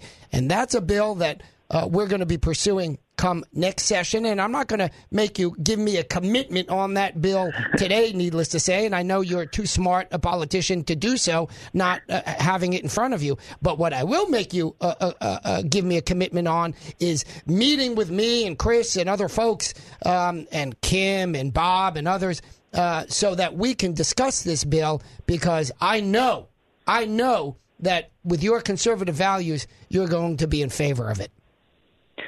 Well, I agree, and I'll tell you, free speech starts to encompass a lot of things right now. And just like you were talking about, if somebody goes home on their own time and they type something that someone else can view as hateful, right? That's right. And I continue to hear talk about hate crime stuff. And look, exactly. At the end of the day, like it or not, people in America have the right to be hateful, and That's hateful right. is an opinion. But what's considered hateful to me not be to you. And so, man, again, that's what I say. If we're going to walk down any of those roads, we got to be very, very careful, because your right to be hateful, your version of hateful, is a protected thing. An action is not protected. There it is. Right. That's right. But what one person considers that is not, and we clearly need to make sure that our people that have government paid for jobs are protected. Amen. You have that distinction right down to the letter, and that is a critical distinction, and it's one that the left has marched all over in their efforts to constrain, amongst other things, but primarily conservative thought. Bart, we look forward to seeing you as the next president of the Senate. We welcome your conservative values. We welcome your dynamic and charismatic personality. And we thank you for joining us here on the Dave Elswick Show. Hey, thanks a lot for having me. This is the Dave Elswick Show. I am Robert Steinbuck filling in for Dave. Chris, we just spoke with Senator Bart Hester. And at the tail end of our wonderful conversation with him, he really said what I thought were insightful comments on this distinction between speech and action, speech and behavior. Right? Well, he nailed it, Rob. Yeah? He blew me away with his statement. Blew me away. I'm telling you, it was fantastic. Well, tell me why you think that. Well, basically, what I heard him say is there's no such thing as hate speech, right? Have we heard that before? Kind of. Right. But he said it. Right. It's hate action. Hate action. Right. There you go. That's right. I mean, just because you don't like it, does that mean it's hate speech? Right. Well, it's according to the left. Exactly. According to the left, the answer to that question is yes. And that's a reason to limit free speech? According to the left, you're not even limiting speech. All of a sudden, it's poof. Those words, that's the distinction. Those words, those ain't speech according to the left. How's that possible? Right. Therefore, we get to limit it. No. Can't do that. Right. And he nailed it when he talked about hate action. That's right. And and that's another thing when you think about free speech, it's great. You want to get a permit, you want to go lodge a protest, you want to hold some signs up. That's great. Until you pick up a rock and throw it through the business owner's window. Right. And that's hate action. Yeah. Then you're a criminal. That's right. Right? That's right. We don't need any new laws on that. That's right. It's against the law. It's against the law now. Yeah, exactly. So he nailed it. He's all over it. And he's been his name when I heard you had him on the radio. Right. He's associated with some very good stuff. Yeah. Limiting unemployment benefits for folks that are test positive for drugs, narcotics. Right. These are small business owners that are paying into this fund. Small business owners get to drug test their employees if they want to. Maybe they're driving a forklift. Maybe they're driving a truck. And he's from a great area up there too in Centerton. But he sponsored some legislation. I don't know where it went. about drug testing folks that get unemployment benefits, which is fantastic. Well, if you can drug test someone on the job, right? Why can't you drug test them when they're not on the job? I assume that was the point. I would love to have heard some of the debate about that, if it passed, if they were able to get some of that done. But he's in a beautiful area up there. Is that right? Yeah, it's nice. I used to throw the trash up there. Is that right? Yeah, for a little. Because you work for a living. I did. Because you took a shower when you got home. Now I needed a shower when I got home. But my point is, right, this is the distinction between those who are blue collar and white collar. That is, the blue collar folks take a shower when they get home. The white collar folks take a shower in the morning when they go to work. Right? I've never heard that. Isn't that interesting? I've never heard that. And so you took a shower when you got home. Like that. Yeah. Now you're an engineer. Now you're a lawyer. Right. Now you're a land surveyor. Yeah. You also are a master plumber, but you don't work at that. And Fat Boy can't crawl underneath the house anymore. So the point is that you've worked your way up, but you don't forget your past. No, and you didn't grow up with a silver spoon in your mouth. That's right. Daddy didn't give you a job in Daddy's company where you could go there, work there till you're 50 and retire. You're still working, right? And you'll be working for a long time. That's right. I got to give it up to folks like Bart that are young, can be out making a living. Right. It's costing him money to serve in the legislature. There's no doubt in my mind. He could be out making money, but he's decided to serve the public. That's right. I think it's fantastic. That's right. And especially with stuff like what he said there. There's a difference between hate speech and hate action. It's Come on, the man. money. That was bam. Well, that was huge. He like I said, I wasn't going to commit him to committing. But let me tell you, based on his comments, he's going to be a co-sponsor of that bill next session. The one gate. that you and I worked on with Senator Hammer, Senator Bob Ballinger. Yeah. He's going to be a co-sponsor. I tell you that right now. I can see it. He's going to say, how do I get my name on this bill? Well, at first glance, if you hear a liberal or a lefty talk about hate speech, you go, wait a minute. It should be against the law to say that. Wait a minute. Well, wait a minute. Wait a minute. Think about it. Right. And then you break it down. You're right. They lull you in. It's like going trout fishing, and they start throwing the corn out in the water, and you're like, oh, okay, yummy, yummy. Wait, what? And then you get hooked. They take the book. Yeah. And then you get hooked right in the side. Right. You got to crimp that. You got to crimp that hook. That's right. Get a treble hook in you. Oh, man. Chris and I went trout fishing. Every time Chris pulls up on the line, whether or not he's got a piece of seaweed, whether there's nothing on the line, or whether he's got a 14-inch trout on it, fish on. But there's nothing on the line. I just make you look. Oh, my gosh. I just want to make you look. So, no, I think that's a wonderful point.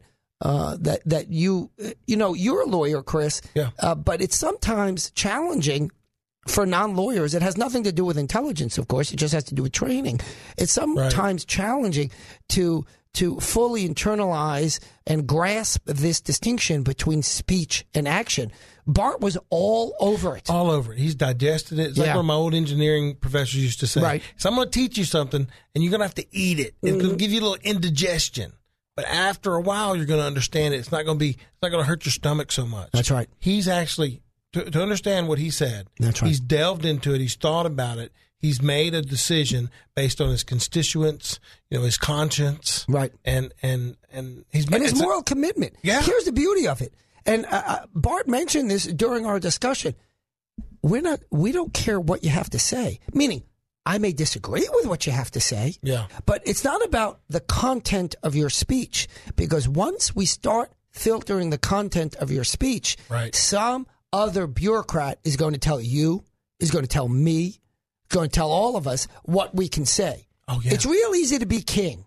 Because when you're king, you always get to tell the other guy what to say. Yeah. But when you're not king, some unelected bureaucrat is going to tell you what to say. And that's when we start to realize the value of freedom of speech. Oh, and he's all over it. He said hate speech is an opinion. There it is. If you don't like the opinion, then it's hate speech. Or challenge it. Right. Or if you do like the opinion, then we like it, then it's okay. Then it's okay. Oh, that's a terrible slope to be going down. And he nailed it, Rob. And that's fantastic to have one of our leaders up there to have that viewpoint, to have that understanding.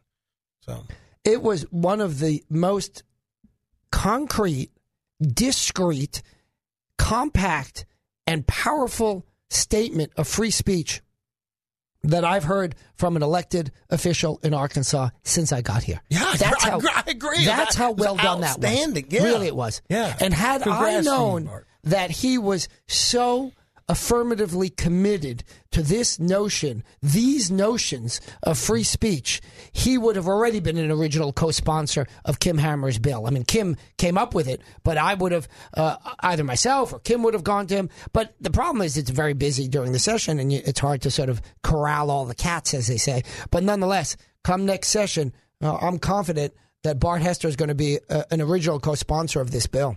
Yeah, excellent. Yeah. And it sounds like he'll support it. Support it. He's going to be pushing it. And, because Dan Sullivan in the House last time was already a sponsor of this, and now come the next session, Dan will almost inevitably be a senator. And as you know, the Senate is a much smaller body. And so you get a handful of folks. I mean, he's going to beat that fake Republican up there? Yeah, that's exactly right. Yeah. That's exactly right. The Republican who quite literally has a lower score when it comes to conservative issues than many Democrats.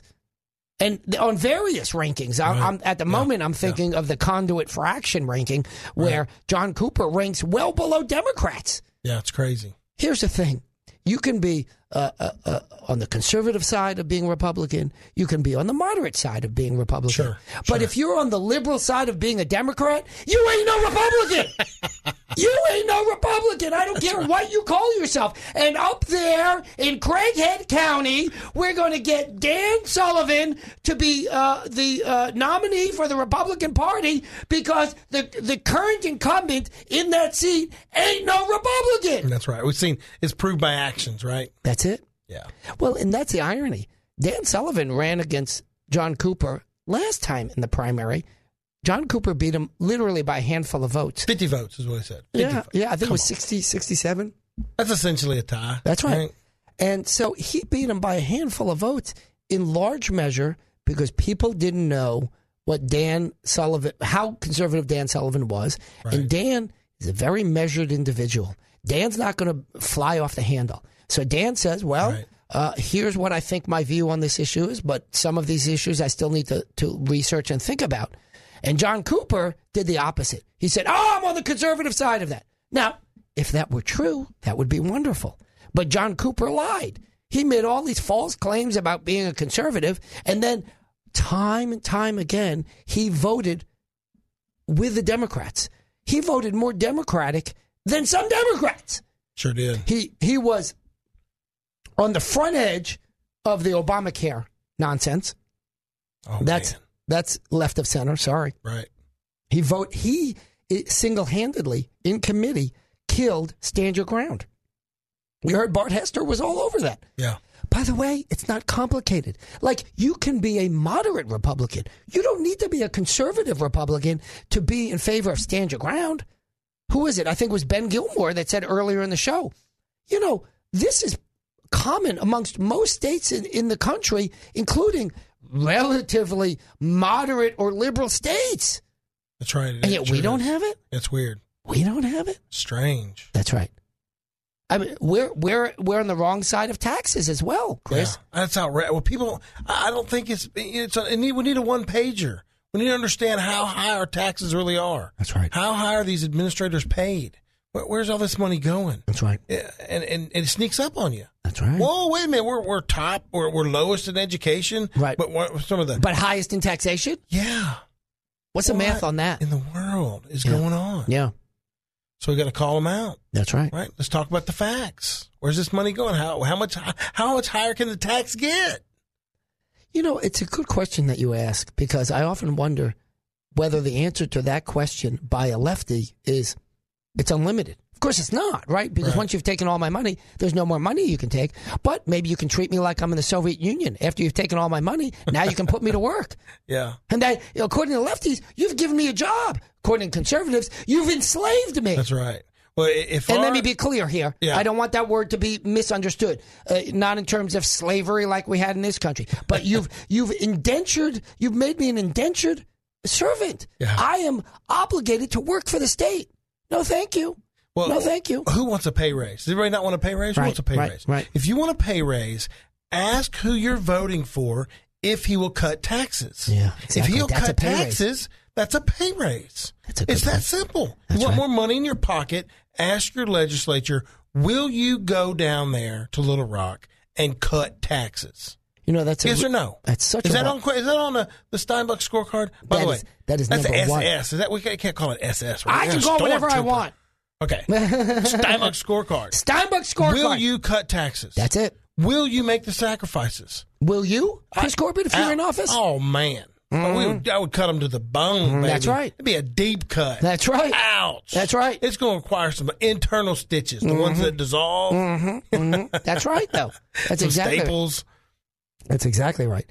No, the problem, here's the difference. I got lunch today at, Zach, what's the name of the place I go to lunch? Thank you. I went to Chick-fil-A to lunch. You did? Right? So you drive up to Chick-fil-A. Of course, they've got the window. Right? Yeah. They got the booth. You talk into the clown's head or whatever it is, and then you pull around and you go to the booth. Right? Yeah.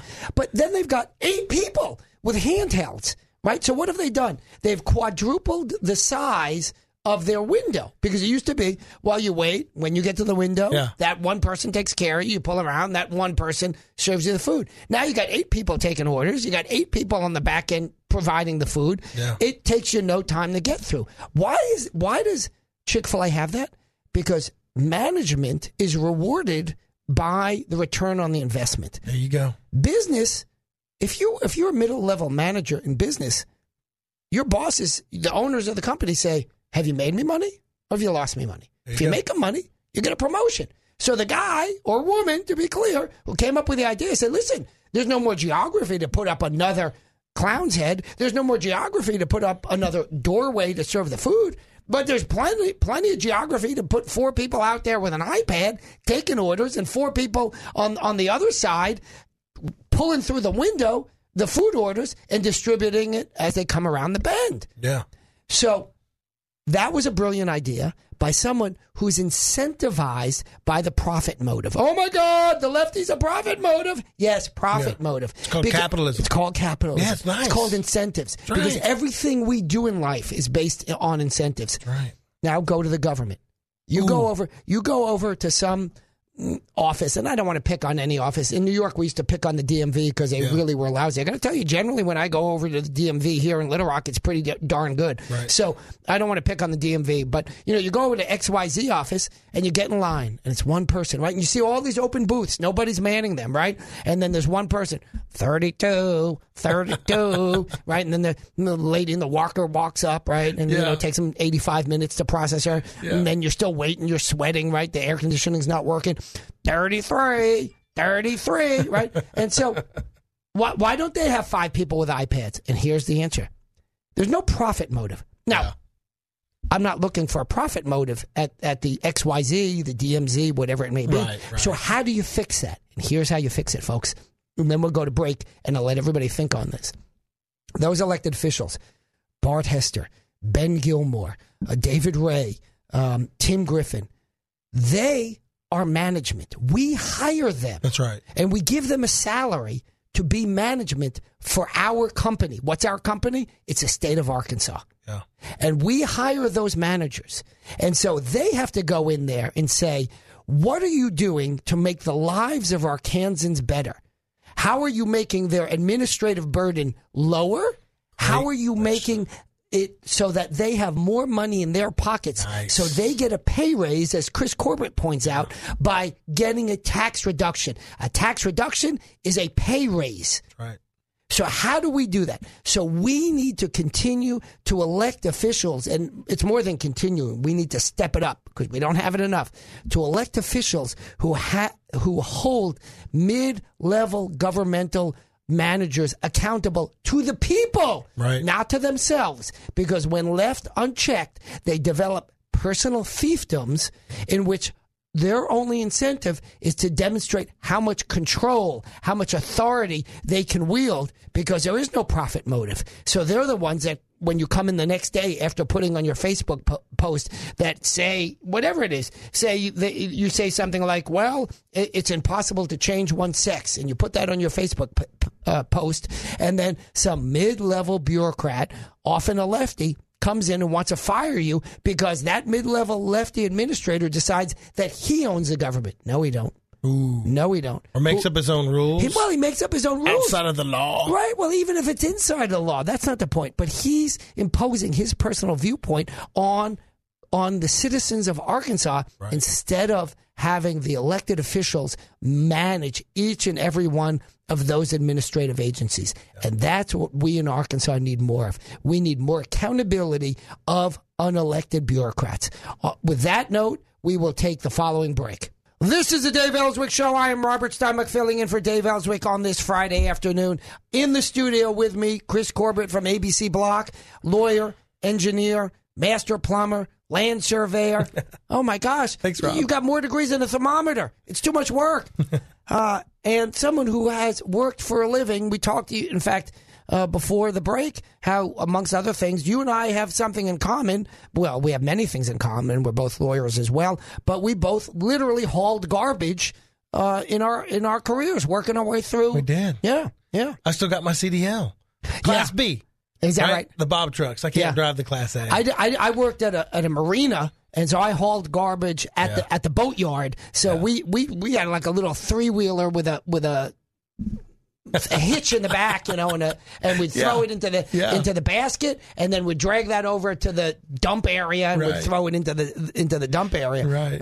But it was dirty, messy, sweaty business. Yeah, it is. Yeah, it really is. Right on. But you really have to. We talked about this last time we were on. I think there is some significant value to working for a living, and this is a challenge. If look, I grew up lower middle class. You grew up lower or middle class. Yeah. And Dad was an engineer. Right. I followed him through engineering school. Right. But the challenge is if there are many successful people, more power to them, and their kids grow up. The kids aren't wealthy, but the parents are wealthy. Right. And how do you inculcate that work ethic when the kids don't have to work? Because the parents are lucky enough to be able to afford all the luxuries of life. And I don't know what the right answer to that balance is, but I'm often concerned when those kids grow up what their values are. And that's why, for example, when it comes to elected officials, I don't want someone who's born with a silver spoon in his mouth. And maybe that's a bit of a bias, but it's a bias towards people who have worked for a living. No, it's real world experience. It's real world experience, isn't it? Yeah. Exactly. They need to know how much a hamburger cost. Yeah, right? They need to know how much. You were talking about Chick-fil-A, and I had Wendy's. So I had Wendy's, and I remember going through law school back in 01 and 02. Wendy's combo, chicken sandwich combo was number 6 was less than $5 when I started. Right. So I'd leave the highway department at 4:00, drive through the Wendy's law school, the Wendy's down here near the law school on 9th Street. Oh, I know that one. Grab me a chicken filet sandwich and head up to the library, read as much as I could, and then we'd start law school from like 6 to 9. Oh, wow. 3 days a week. Yeah. Wow. And it was $4.25. Right. And then it went up. By the end of law school, it's $5.25. The reason I remember that is if I had a $5 bill, I had to have an extra quarter to get that Wendy's combo. Amen. Right? And today my lunch was $9.80. I don't think I've got a pay raise of double. Right. In what, 15 years? Right. You didn't double your salary. No. Right. The taxes went up. That's it. Well, how much of that? We know that 2% of that, which is not insignificant, That's folks. Right. 2% of that. You know what? Tell me, what is this called? The AMP? I call it the hamburger advertising tax. and promotion. Right. Commission. Right. So what is that? They're appointed by the governor. Right. They get 2% of every hamburger, every meal. So I buy a hamburger and the government takes 2% to do advertising for 2%. what? To whom? For you. Is that to my benefit? It's for your enjoyment of life. Really? I'm enjoying life more because I have 2% less in my pocket? That's right. I got a pay cut? I'll tell you what. And then the businesses have to cut what they serve. Right. Wendy's doesn't have salt and pepper shakers anymore on their tables. Right. They got together. They got the MBAs together and said, these people can't spend $10 on a lunch. Right.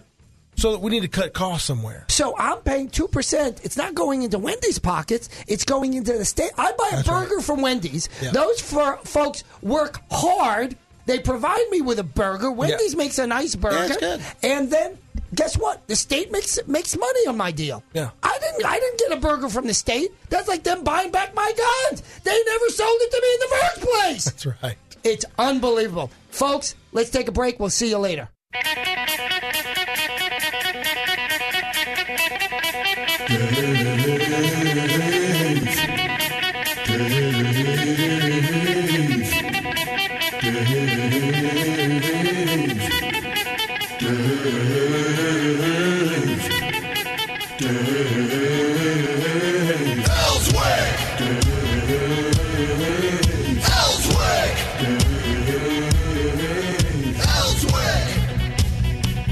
This is the Dave Elswick Show. I'm Robert Stomach filling in for Dave. We are in the last hour of our show, Chris, and we were talking about how government needs to be more responsive to the citizenry. And remember when Dan Sullivan was on the show the other day, and he talked about this $3 million gift, I put in quotes, by the way, by the state to some opera house or something along those lines. Theater Square. Yeah, opera Theater house. Square. Opera house. Yeah. Opera man. Black tie, Chardonnay swirling. I think they have lefties. They got a wine cave in there too. Yeah, I think there's a wine cave. I think that's right. I think that's exactly right. And where'd the money come from, Chris? Do you remember where it came from? It's something about the rainy day fund. What's that? I don't know. What's that? That's tax money that the governor can just unilaterally right. decide to give away. Right. With no metrics, no guarantees, but they're calling it an investment. Have you seen the dividend check from the government? Yeah, from the rainy day fund investments? I've not seen an investment check. When I invest my money, I expect to make money. The government's going to take our money, excess money from our taxes, and put it in a rainy excess day. Money mean? I don't know. Do we get it back? Mm-hmm. We don't get it back. And then, hey, if it's a rainy day fund, yeah, and I need to get my brakes fixed, or I got a hole in my roof, or the gutters are leaking, can I make a phone call? Maybe there's an application we could put in to get a check from the rainy day fund. Can I get $3 million to re-side my house? That's a bunch of money. To blow the leaves off my lawn? Yeah. To pick up the acorns out of the downspout? We could form you a nonprofit, maybe, and come up with some reason, some public reason for you to have a nonprofit. Well, apply to here's my public reason. I live in the public, and I want my money. I want my money. We're going to fix everybody's brakes. Yeah. We're going to open up a mechanic shop and fix brakes for free with your tax money. I see. Or apply to the rainy day fund. Or we'll open up another opera house for $3 million. There you go. Mm-hmm. Boom. Yeah. There's been a lot of this rainy day fund money going around. It's not tied to metrics. I don't understand it. I got to do some research so we can educate the listeners. It's hard for me to understand it. Where's it coming from? My understanding, you got three branches of government, right? The legislature, one of the branches has the right to tax and spend. Not the executive branch. The executive branch is supposed to enforce the laws that the legislature passes, right? Well, and not only I don't get it. Well, they collected the money. Apparently, it's leftover. It's, quote, surplus, end quote. It's rainy day fund. How about this? Is my money. Give it back. How about we pass a law instead of making the rainy day fund for the government to invest in to make jobs? Does the government make jobs? No. The government does not make jobs. How about they give me a pay raise? There you go. And how do you do that, Chris? You said it earlier. How do you give me a pay raise? Pass a law? No. Right. How do you give cut taxes. Cut my taxes. There you go. How about you got a rainy day fund? That's called a Rob Steinbuck needs some more money fund. Would it be possible to pass a law that says if we have excess taxes, you give it back to the taxpayers? It's called a tax refund. Yes. Stop taking my money. It's called stop taking my money bill. I like it. I think we need to call an ambulance and get me my money. There you go. You know, it's really remarkable because it's such a simple concept that government works for the people. Elected officials are employees of the citizenry. Yeah. And yet, so often, it's turned around on its head that once government officials get in there, it's a power grab, right? They have the money. Right. They can pass the laws. They have control. And so they see how much you can work for them. That's right. That's the problem. And it's not getting smaller. Right. The best way I've heard put it when I was in college, Susie Orman came and spoke at our college. Right. This is, and she was telling how she lost $1 million in 1987 when options came out. Right. Right. Well, and then she told us back then when she was working, you had to work till March for the government. Mm-hmm. This was a great way to put it. Over the year, you had to work till March before you get to keep all your money. Exactly. All the money that you work from January to March goes to the government. Right. Now it's to about May. So you're working till May. You're working half the year just to pay the government. That's right. Right. And then then you get to start working to make your own money. Right. Isn't that remarkable? The money you get to keep. That's right. First, you got to work for the government and give them your money. That's right. Until May. And then someday, you get to get a little bit left over. Here's some scraps for you. Yeah, and I hope that sinks in with the listeners. Say, wait a minute. All that tax money is going to the government. You don't get to keep it until May of the year. Then the rest of the money's yours. And it's getting longer. Right. Is next year it's going to be, I don't know, 5 years from now, would it be June? Another 5 years, would it be July? You know, there's that famous saying from John Kennedy, something, I'm going to butcher it somewhat, something along the lines of, don't ask what your country can do for you, ask what you can do for your country. And of course, that's a good sentiment. Yeah. But it has been perverted, right? And now it's politicians and even worse, unelected bureaucrats saying, don't ask what your unelected bureaucrats can do for you. Yeah. It's what can you do for your unelected bureaucrats? I don't work for you. Yeah. I don't work for unelected bureaucrats. Right. I'm not interested in unelected bureaucrats hoarding my money while I save nickels and dimes to make sure that I'm solvent, and they're hoarding my money in a rainy day fund. Well, and there's more than just taxes. There's hidden taxes. I'll tell you what, the city of Conway, no business license required. Right. City of Little Rock, you got to have a business license. So I got to have a license to engage in what I have a right to do, which is interact with other citizens in commerce, in life, in interpersonal relationships, and I need a license for that. Yeah, to perform a service and get and make some money. I guess if I was 16, I was in the city of Little Rock, I threw a lawnmower in the back of my truck and started mowing lawns, I would probably need a business city license. It's unbelievable. It's outrageous. And it's just a way to tax City of Conway doesn't require it. Good for them. Yeah, it's a big Good deal. for them. Yeah, it's crazy. City of Conway has got to straighten out their act when they come to renting the Conway Civic Center or whatever it's called, Expo Center up there to the gun show. There's another one coming out January 5th. Okay, 4th. because they need to get their act together and tell the gun show folks that citizens of Arkansas, citizens of Conway have a right to carry on government property, and some private vendor is not going to change the rights of Conway citizens to Conway public property. And the city of Conway better get their act together, or I'm coming down there and I'm going to tell them how to get their act together. Hey, they need to be careful. We'll go recruit a client like Thurgood Marshall. How many cases did Thurgood Marshall have in front of the Supreme Court? Oh, I think a few dozen. Yeah, record number, right? And recruited Miss Brown to go apply to a private school. Yeah. Maybe we need to recruit a concealed handgun owner to walk in there and get him a ticket. That's right. In the Conway Expo Center. That's right. Or get booted out by some private vendor. The private vendor becomes the determiner of public citizens' rights on publicly owned land. It's GC Promotions. I saw the billboard. Yeah, GC Promotions is a private company. How are they dictating your rights on public land? I don't know. They told us it was insurance. Yeah, but I don't care what their make believe reason is. They don't own the Expo Center. The city of Conway owns the Expo Center, and they didn't rent out the rights to the Arkansas citizens. They rented out the inside of the building. That's it. That's it. I'm sick and tired of this. That's huge. Wait a minute. Say that one more time. Well, they didn't rent out the rights to the citizens of Arkansas. That's right. They rented out a building. That's it. That's it. You don't see them changing the roof on that building because they don't own that building. That's right. I like that. Exactly. Hey, very good. They discriminate against gun owners. What happens if they start discriminating against other people in that building? What happens if they said no Jews allowed? What happens if they said no blacks allowed? What happens if they said no women allowed? No Asians allowed? Would the city of Conway allow that? Because it's all the same notion to different degrees. Zach, let's hear it. Nice. All right. Well, we got Brett Tolman calling in. Brett, as you may recall, is the former U.S. attorney in the state of Utah.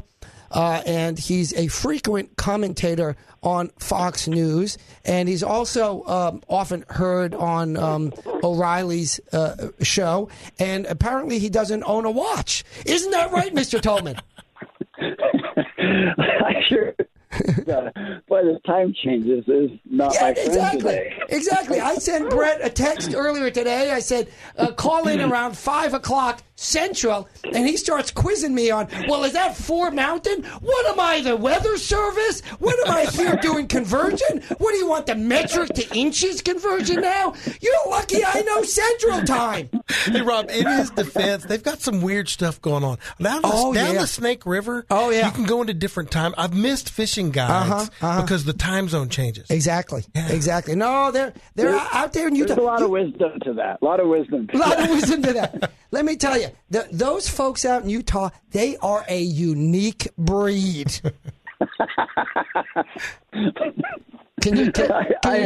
You agree with me on that one, right, Mr. Tolman? Yes, I do. One time when Brett and I, and needless to say, other folks were working on the Senate Judiciary staff, there was some issue, I think, happening in New York. I think it was happening out in Utah. Mormons have this belief that you baptize people even after death, and then they can go to heaven. And the way they baptize them, they simply, they don't have the person. The person is in the ground somewhere, right. But they get a list of names and they do some ritual, some prayer, and they baptize them. And so there was some group that was objecting to it. And there was a Baptist in the office, a Catholic in the office. Brett, of course, is a Mormon. And there was a debate. And so Brett was saying, what's the problem? You don't even know about it. Who cares? And then either the Catholic or the Baptist or both of them were objecting to it. And I wasn't in the office. I was down the hall. And they said, call Steinbuch. He's the Jew. He's got to break the tie on this one. We need his opinion. So they call me. I come running down to the office. I think there's actually some important issue to be decided. I should have known better from the beginning, given the cast of characters involved in the dispute. And I show up there, and they tell me this dilemma. And they said, what's the right answer? I said, you can shake a chicken in the air and scream out my name in whatever language you want and impose any blessing on me as long as I don't know about it and I ain't around. And of course, Brett loved that because I backed the Mormons, and ever since, I've been tight with the Mormons. Ain't that right? Well, that's exactly right. And, my favorite joke all time started out where you said to me, hey, what do you get when you have a Mennonite, a Mormon, and a Jew walk into this Senate? Right. And I remember thinking, wait a minute. That's actually our group of friends. Exactly. That's who we are. And, of course, the additional is, and they don't call that diversity? I call that diversity, baby.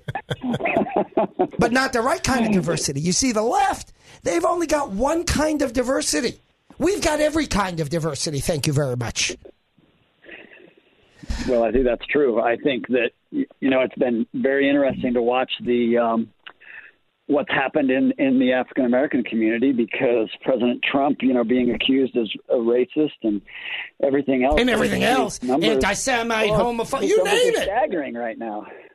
Yeah, and he's gotten a lot of support in the African American community because of the economic growth that he has helped create across the economy, which impacts all communities, including the African American community. People are looking around and saying, the Democrats are really great at promising us all these freebies, all these promotions, all these policies, but we're not seeing anything out of it. And here, Trump promises everybody the same thing, which is economic growth, and we're benefiting a lot from that. And guess what? People start to recognize that what's in their interest is that which helps them grow themselves. Yeah, and you take a look at the fact that for many years I tried to get the Obama administration to pass criminal justice reform. Mm-hmm.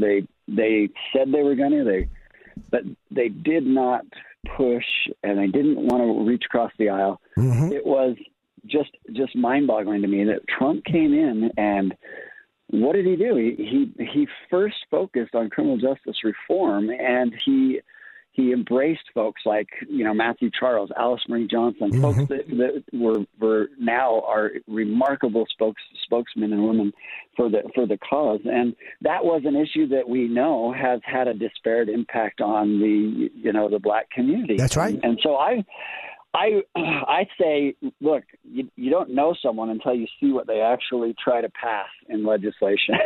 That's exactly right. Then you start to see, and it was a privilege to work on that. And so, we'll see what happens in the coming months and years, obviously. But there are some victories that are rightfully being claimed by the White House and the minority communities.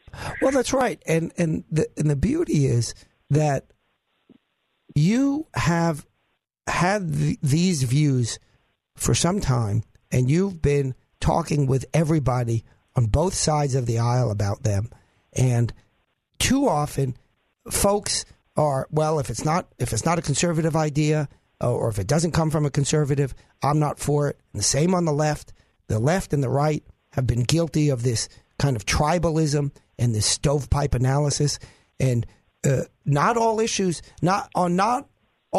can we get left and right agreement. But when we can, we need to work towards those goals. And that's something that you've done for some time.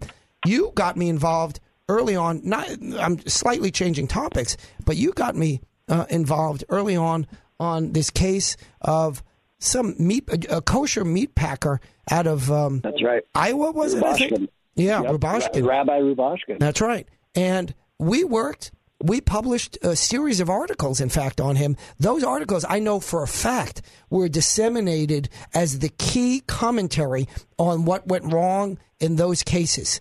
And President Trump was made aware of that situation. Now, I don't know directly that he read our articles, but I wouldn't be surprised that he or his staff did.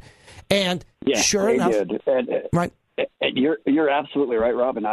Your voice was so powerful on that, and anytime there's injustice, this was both of us kind of identified. Here was an individual with 11 children, no criminal history, and he was sentenced to 27 years in federal prison. And by the way, he wasn't allowed to be out during the pendency of his trial because they said he could flee to Israel and claim dual citizenship. Yeah, it was really a disingenuous and I dare say anti-Semitic claim. They said, well, Israel allows Jews to claim citizenship, okay? So therefore no Jew is allowed out on bail because he could claim citizenship in Israel? And they said, well, he had money in a bag in his closet. Yeah?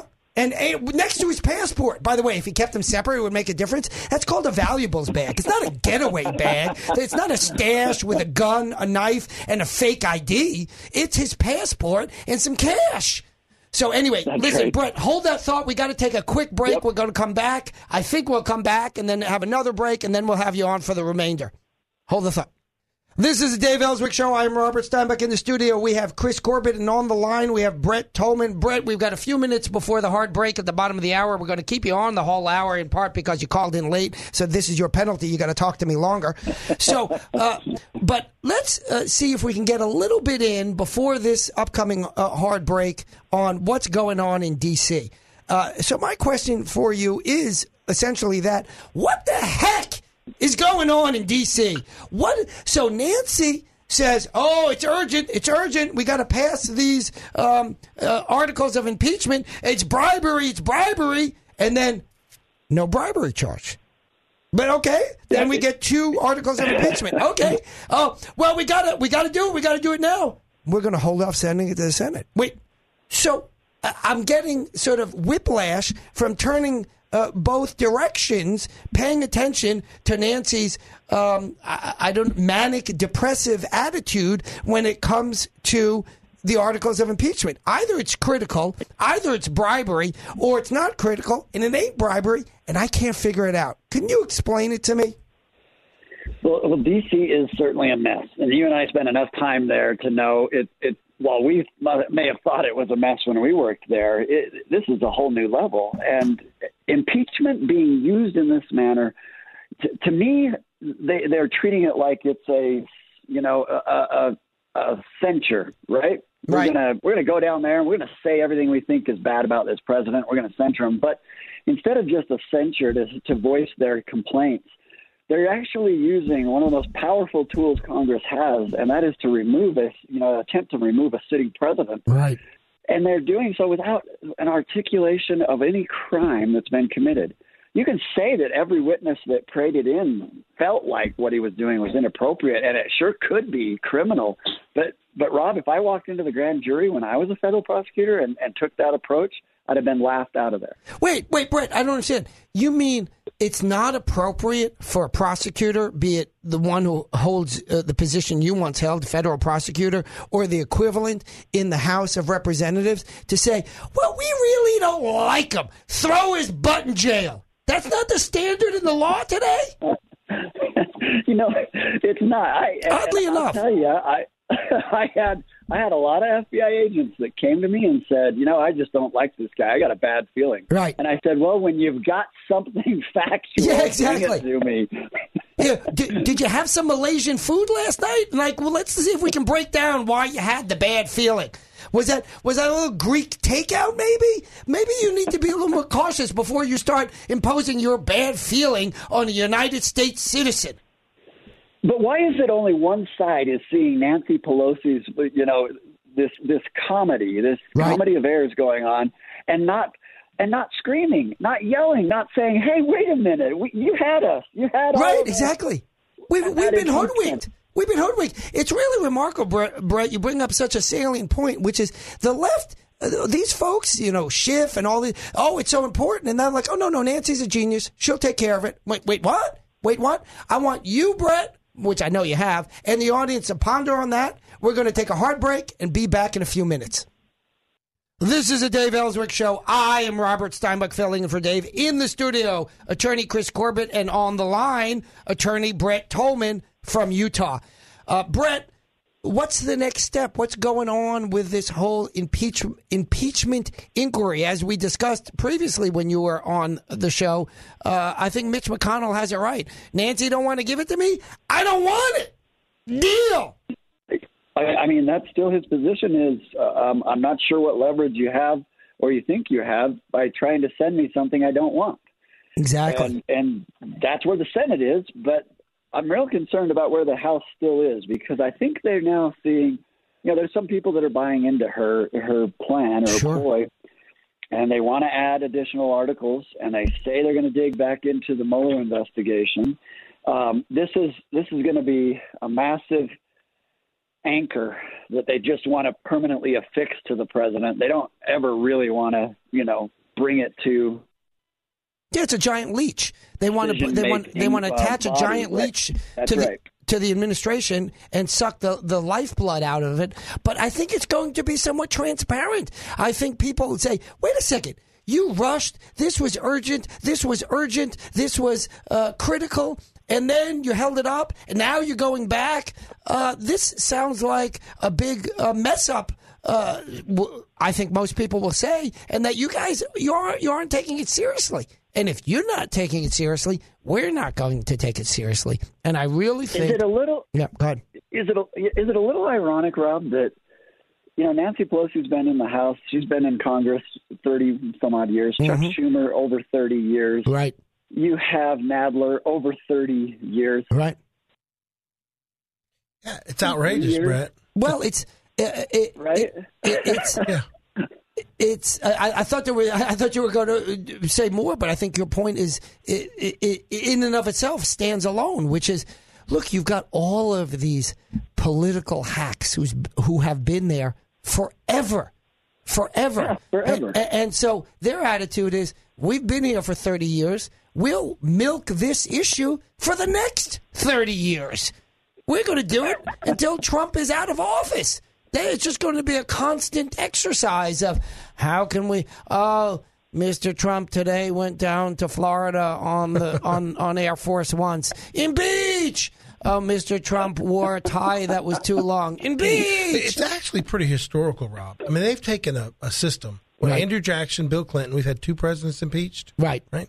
and now they've weaponized it. Right. I mean, is this going to happen every president? Is this going to happen to every president? It's certainly moving in that direction, right? This is a real risk, what they've done. And I know, Rob, based on what you and I, we're not afraid to call, Republicans to the carpet if they're doing things that they really shouldn't be doing. That's but right. I'll stand up and I will yell at Republicans if they try to do this as well. Mm-hmm.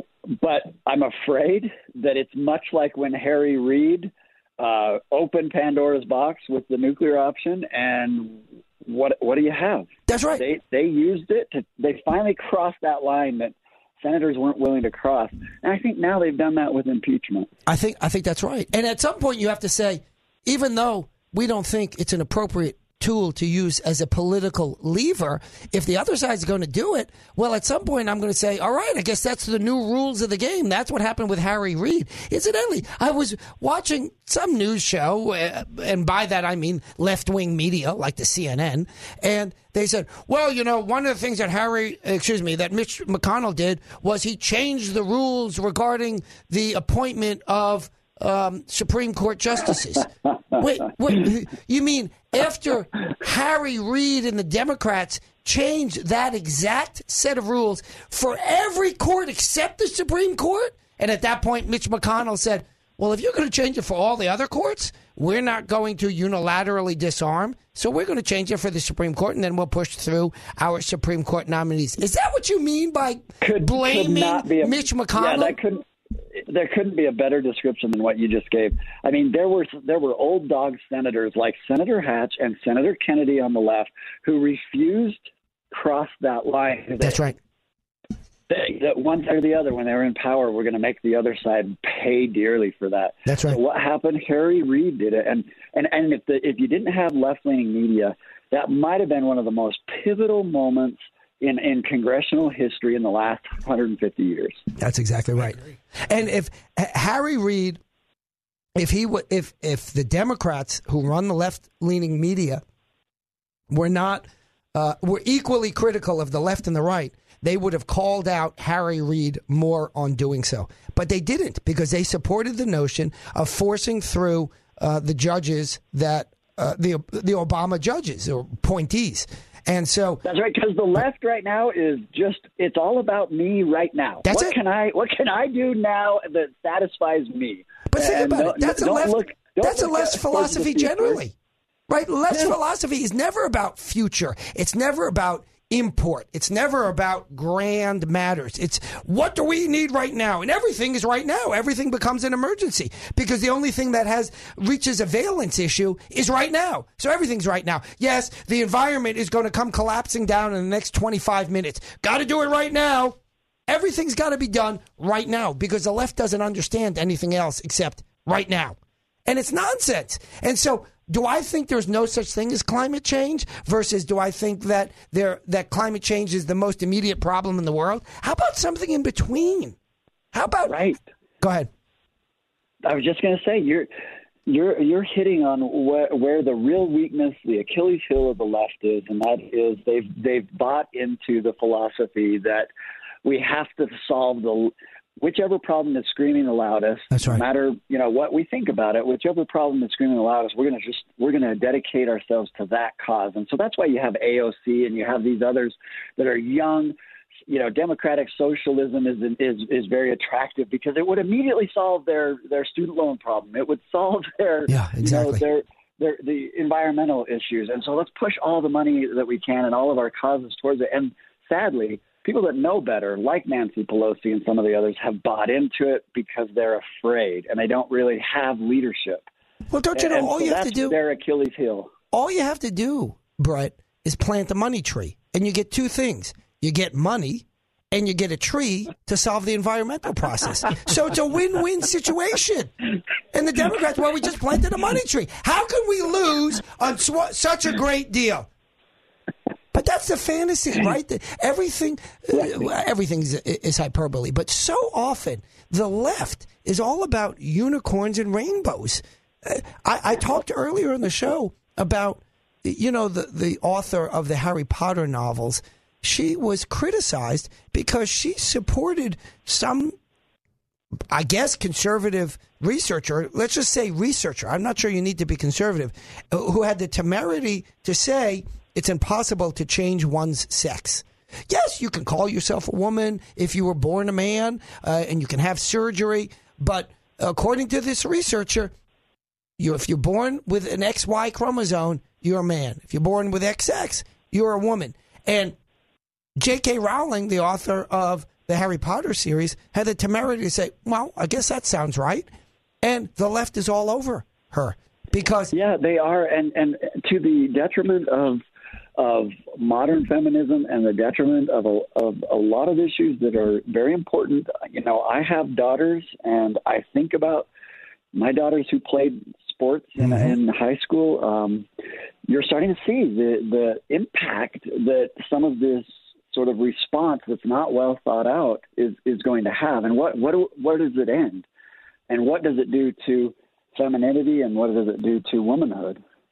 Well, that's exactly right. We spent all of these years in the, I think, 70s and 80s primarily focusing on the law that's known as Title IX that ensures that women's sports are adequately funded, amongst other things, by the way, because historically male sports got all the money and women were thrown a few scraps and it wasn't fair. And so we equalized it. We said, guess what? Women need to have their sports funded. And sure enough, it flourished. And now you have people who are born men who declare themselves women. And as I always say when I discuss these issues, we need to respect all people. This isn't about respect. But they declare themselves women, and they dominate in those sports. That's why we have male and female sports. If there were no differences when it came to athletics between men and women, we'd have sports, not men's sports and women's sports, would have sports. I did a very nice woman. Go ahead. A lot of people are very concerned about this. People that are even on the, that are very liberal and have been fighting hard for equality. They all of a sudden are facing a problem that they're not sure how to solve. And you've got the Olympics looming. You've got, women's soccer, women's basketball. You have some niche sports that they have really excelled and become incredible champions at, track and field being one of them.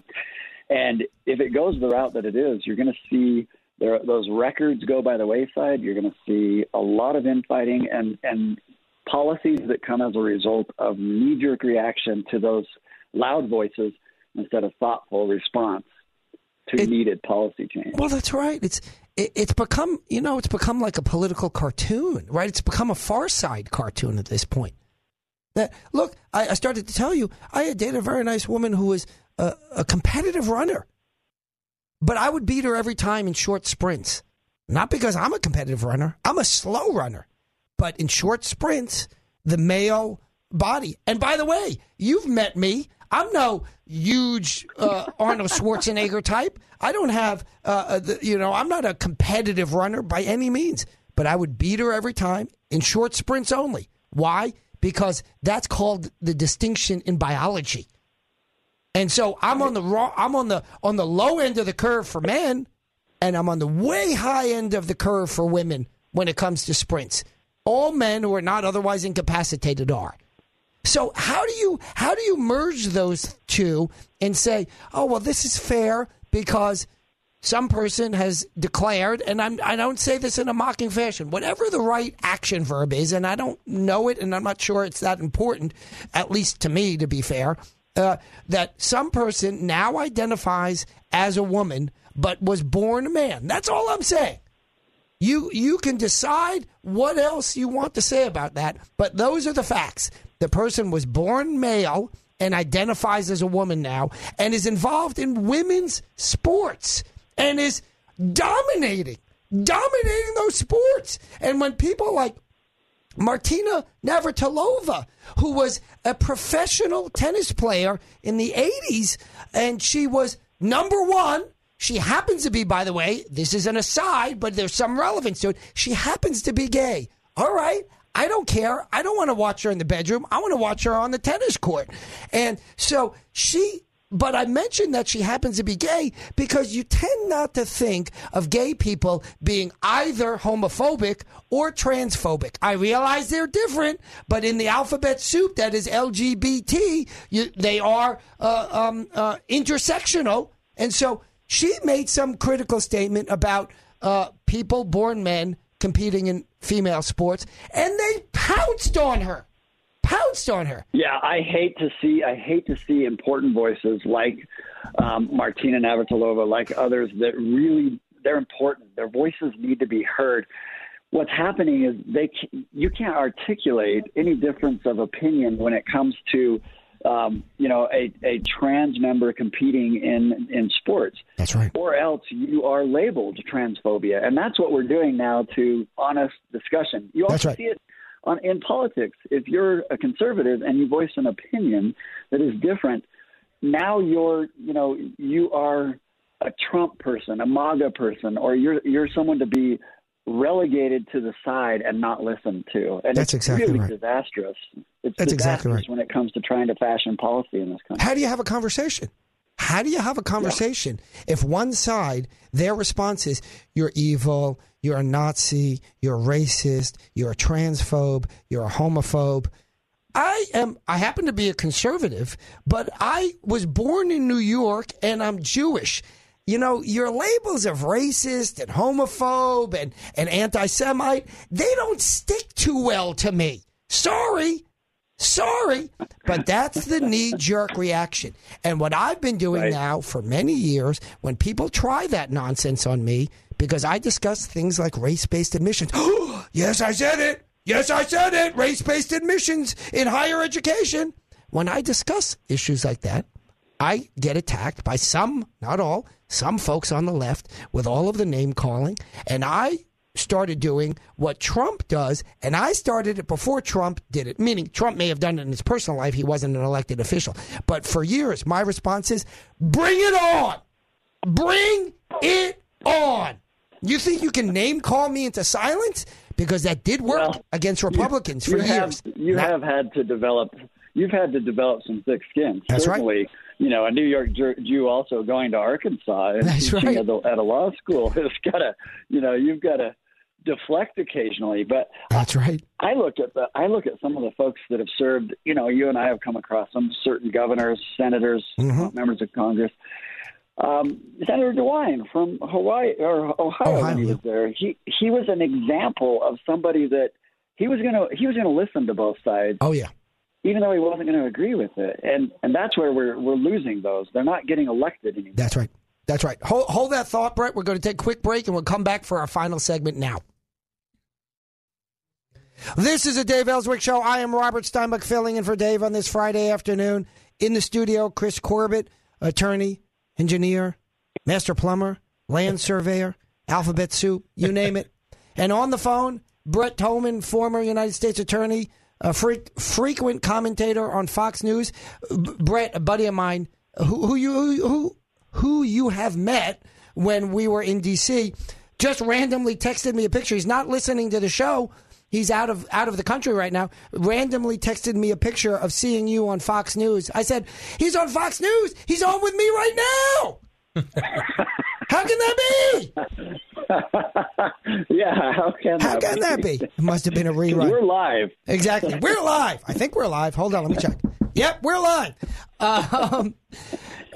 Brett, there's an article in the New York Times that builds on this discussion that we're having. Our discussion is about how the left shuts down speech.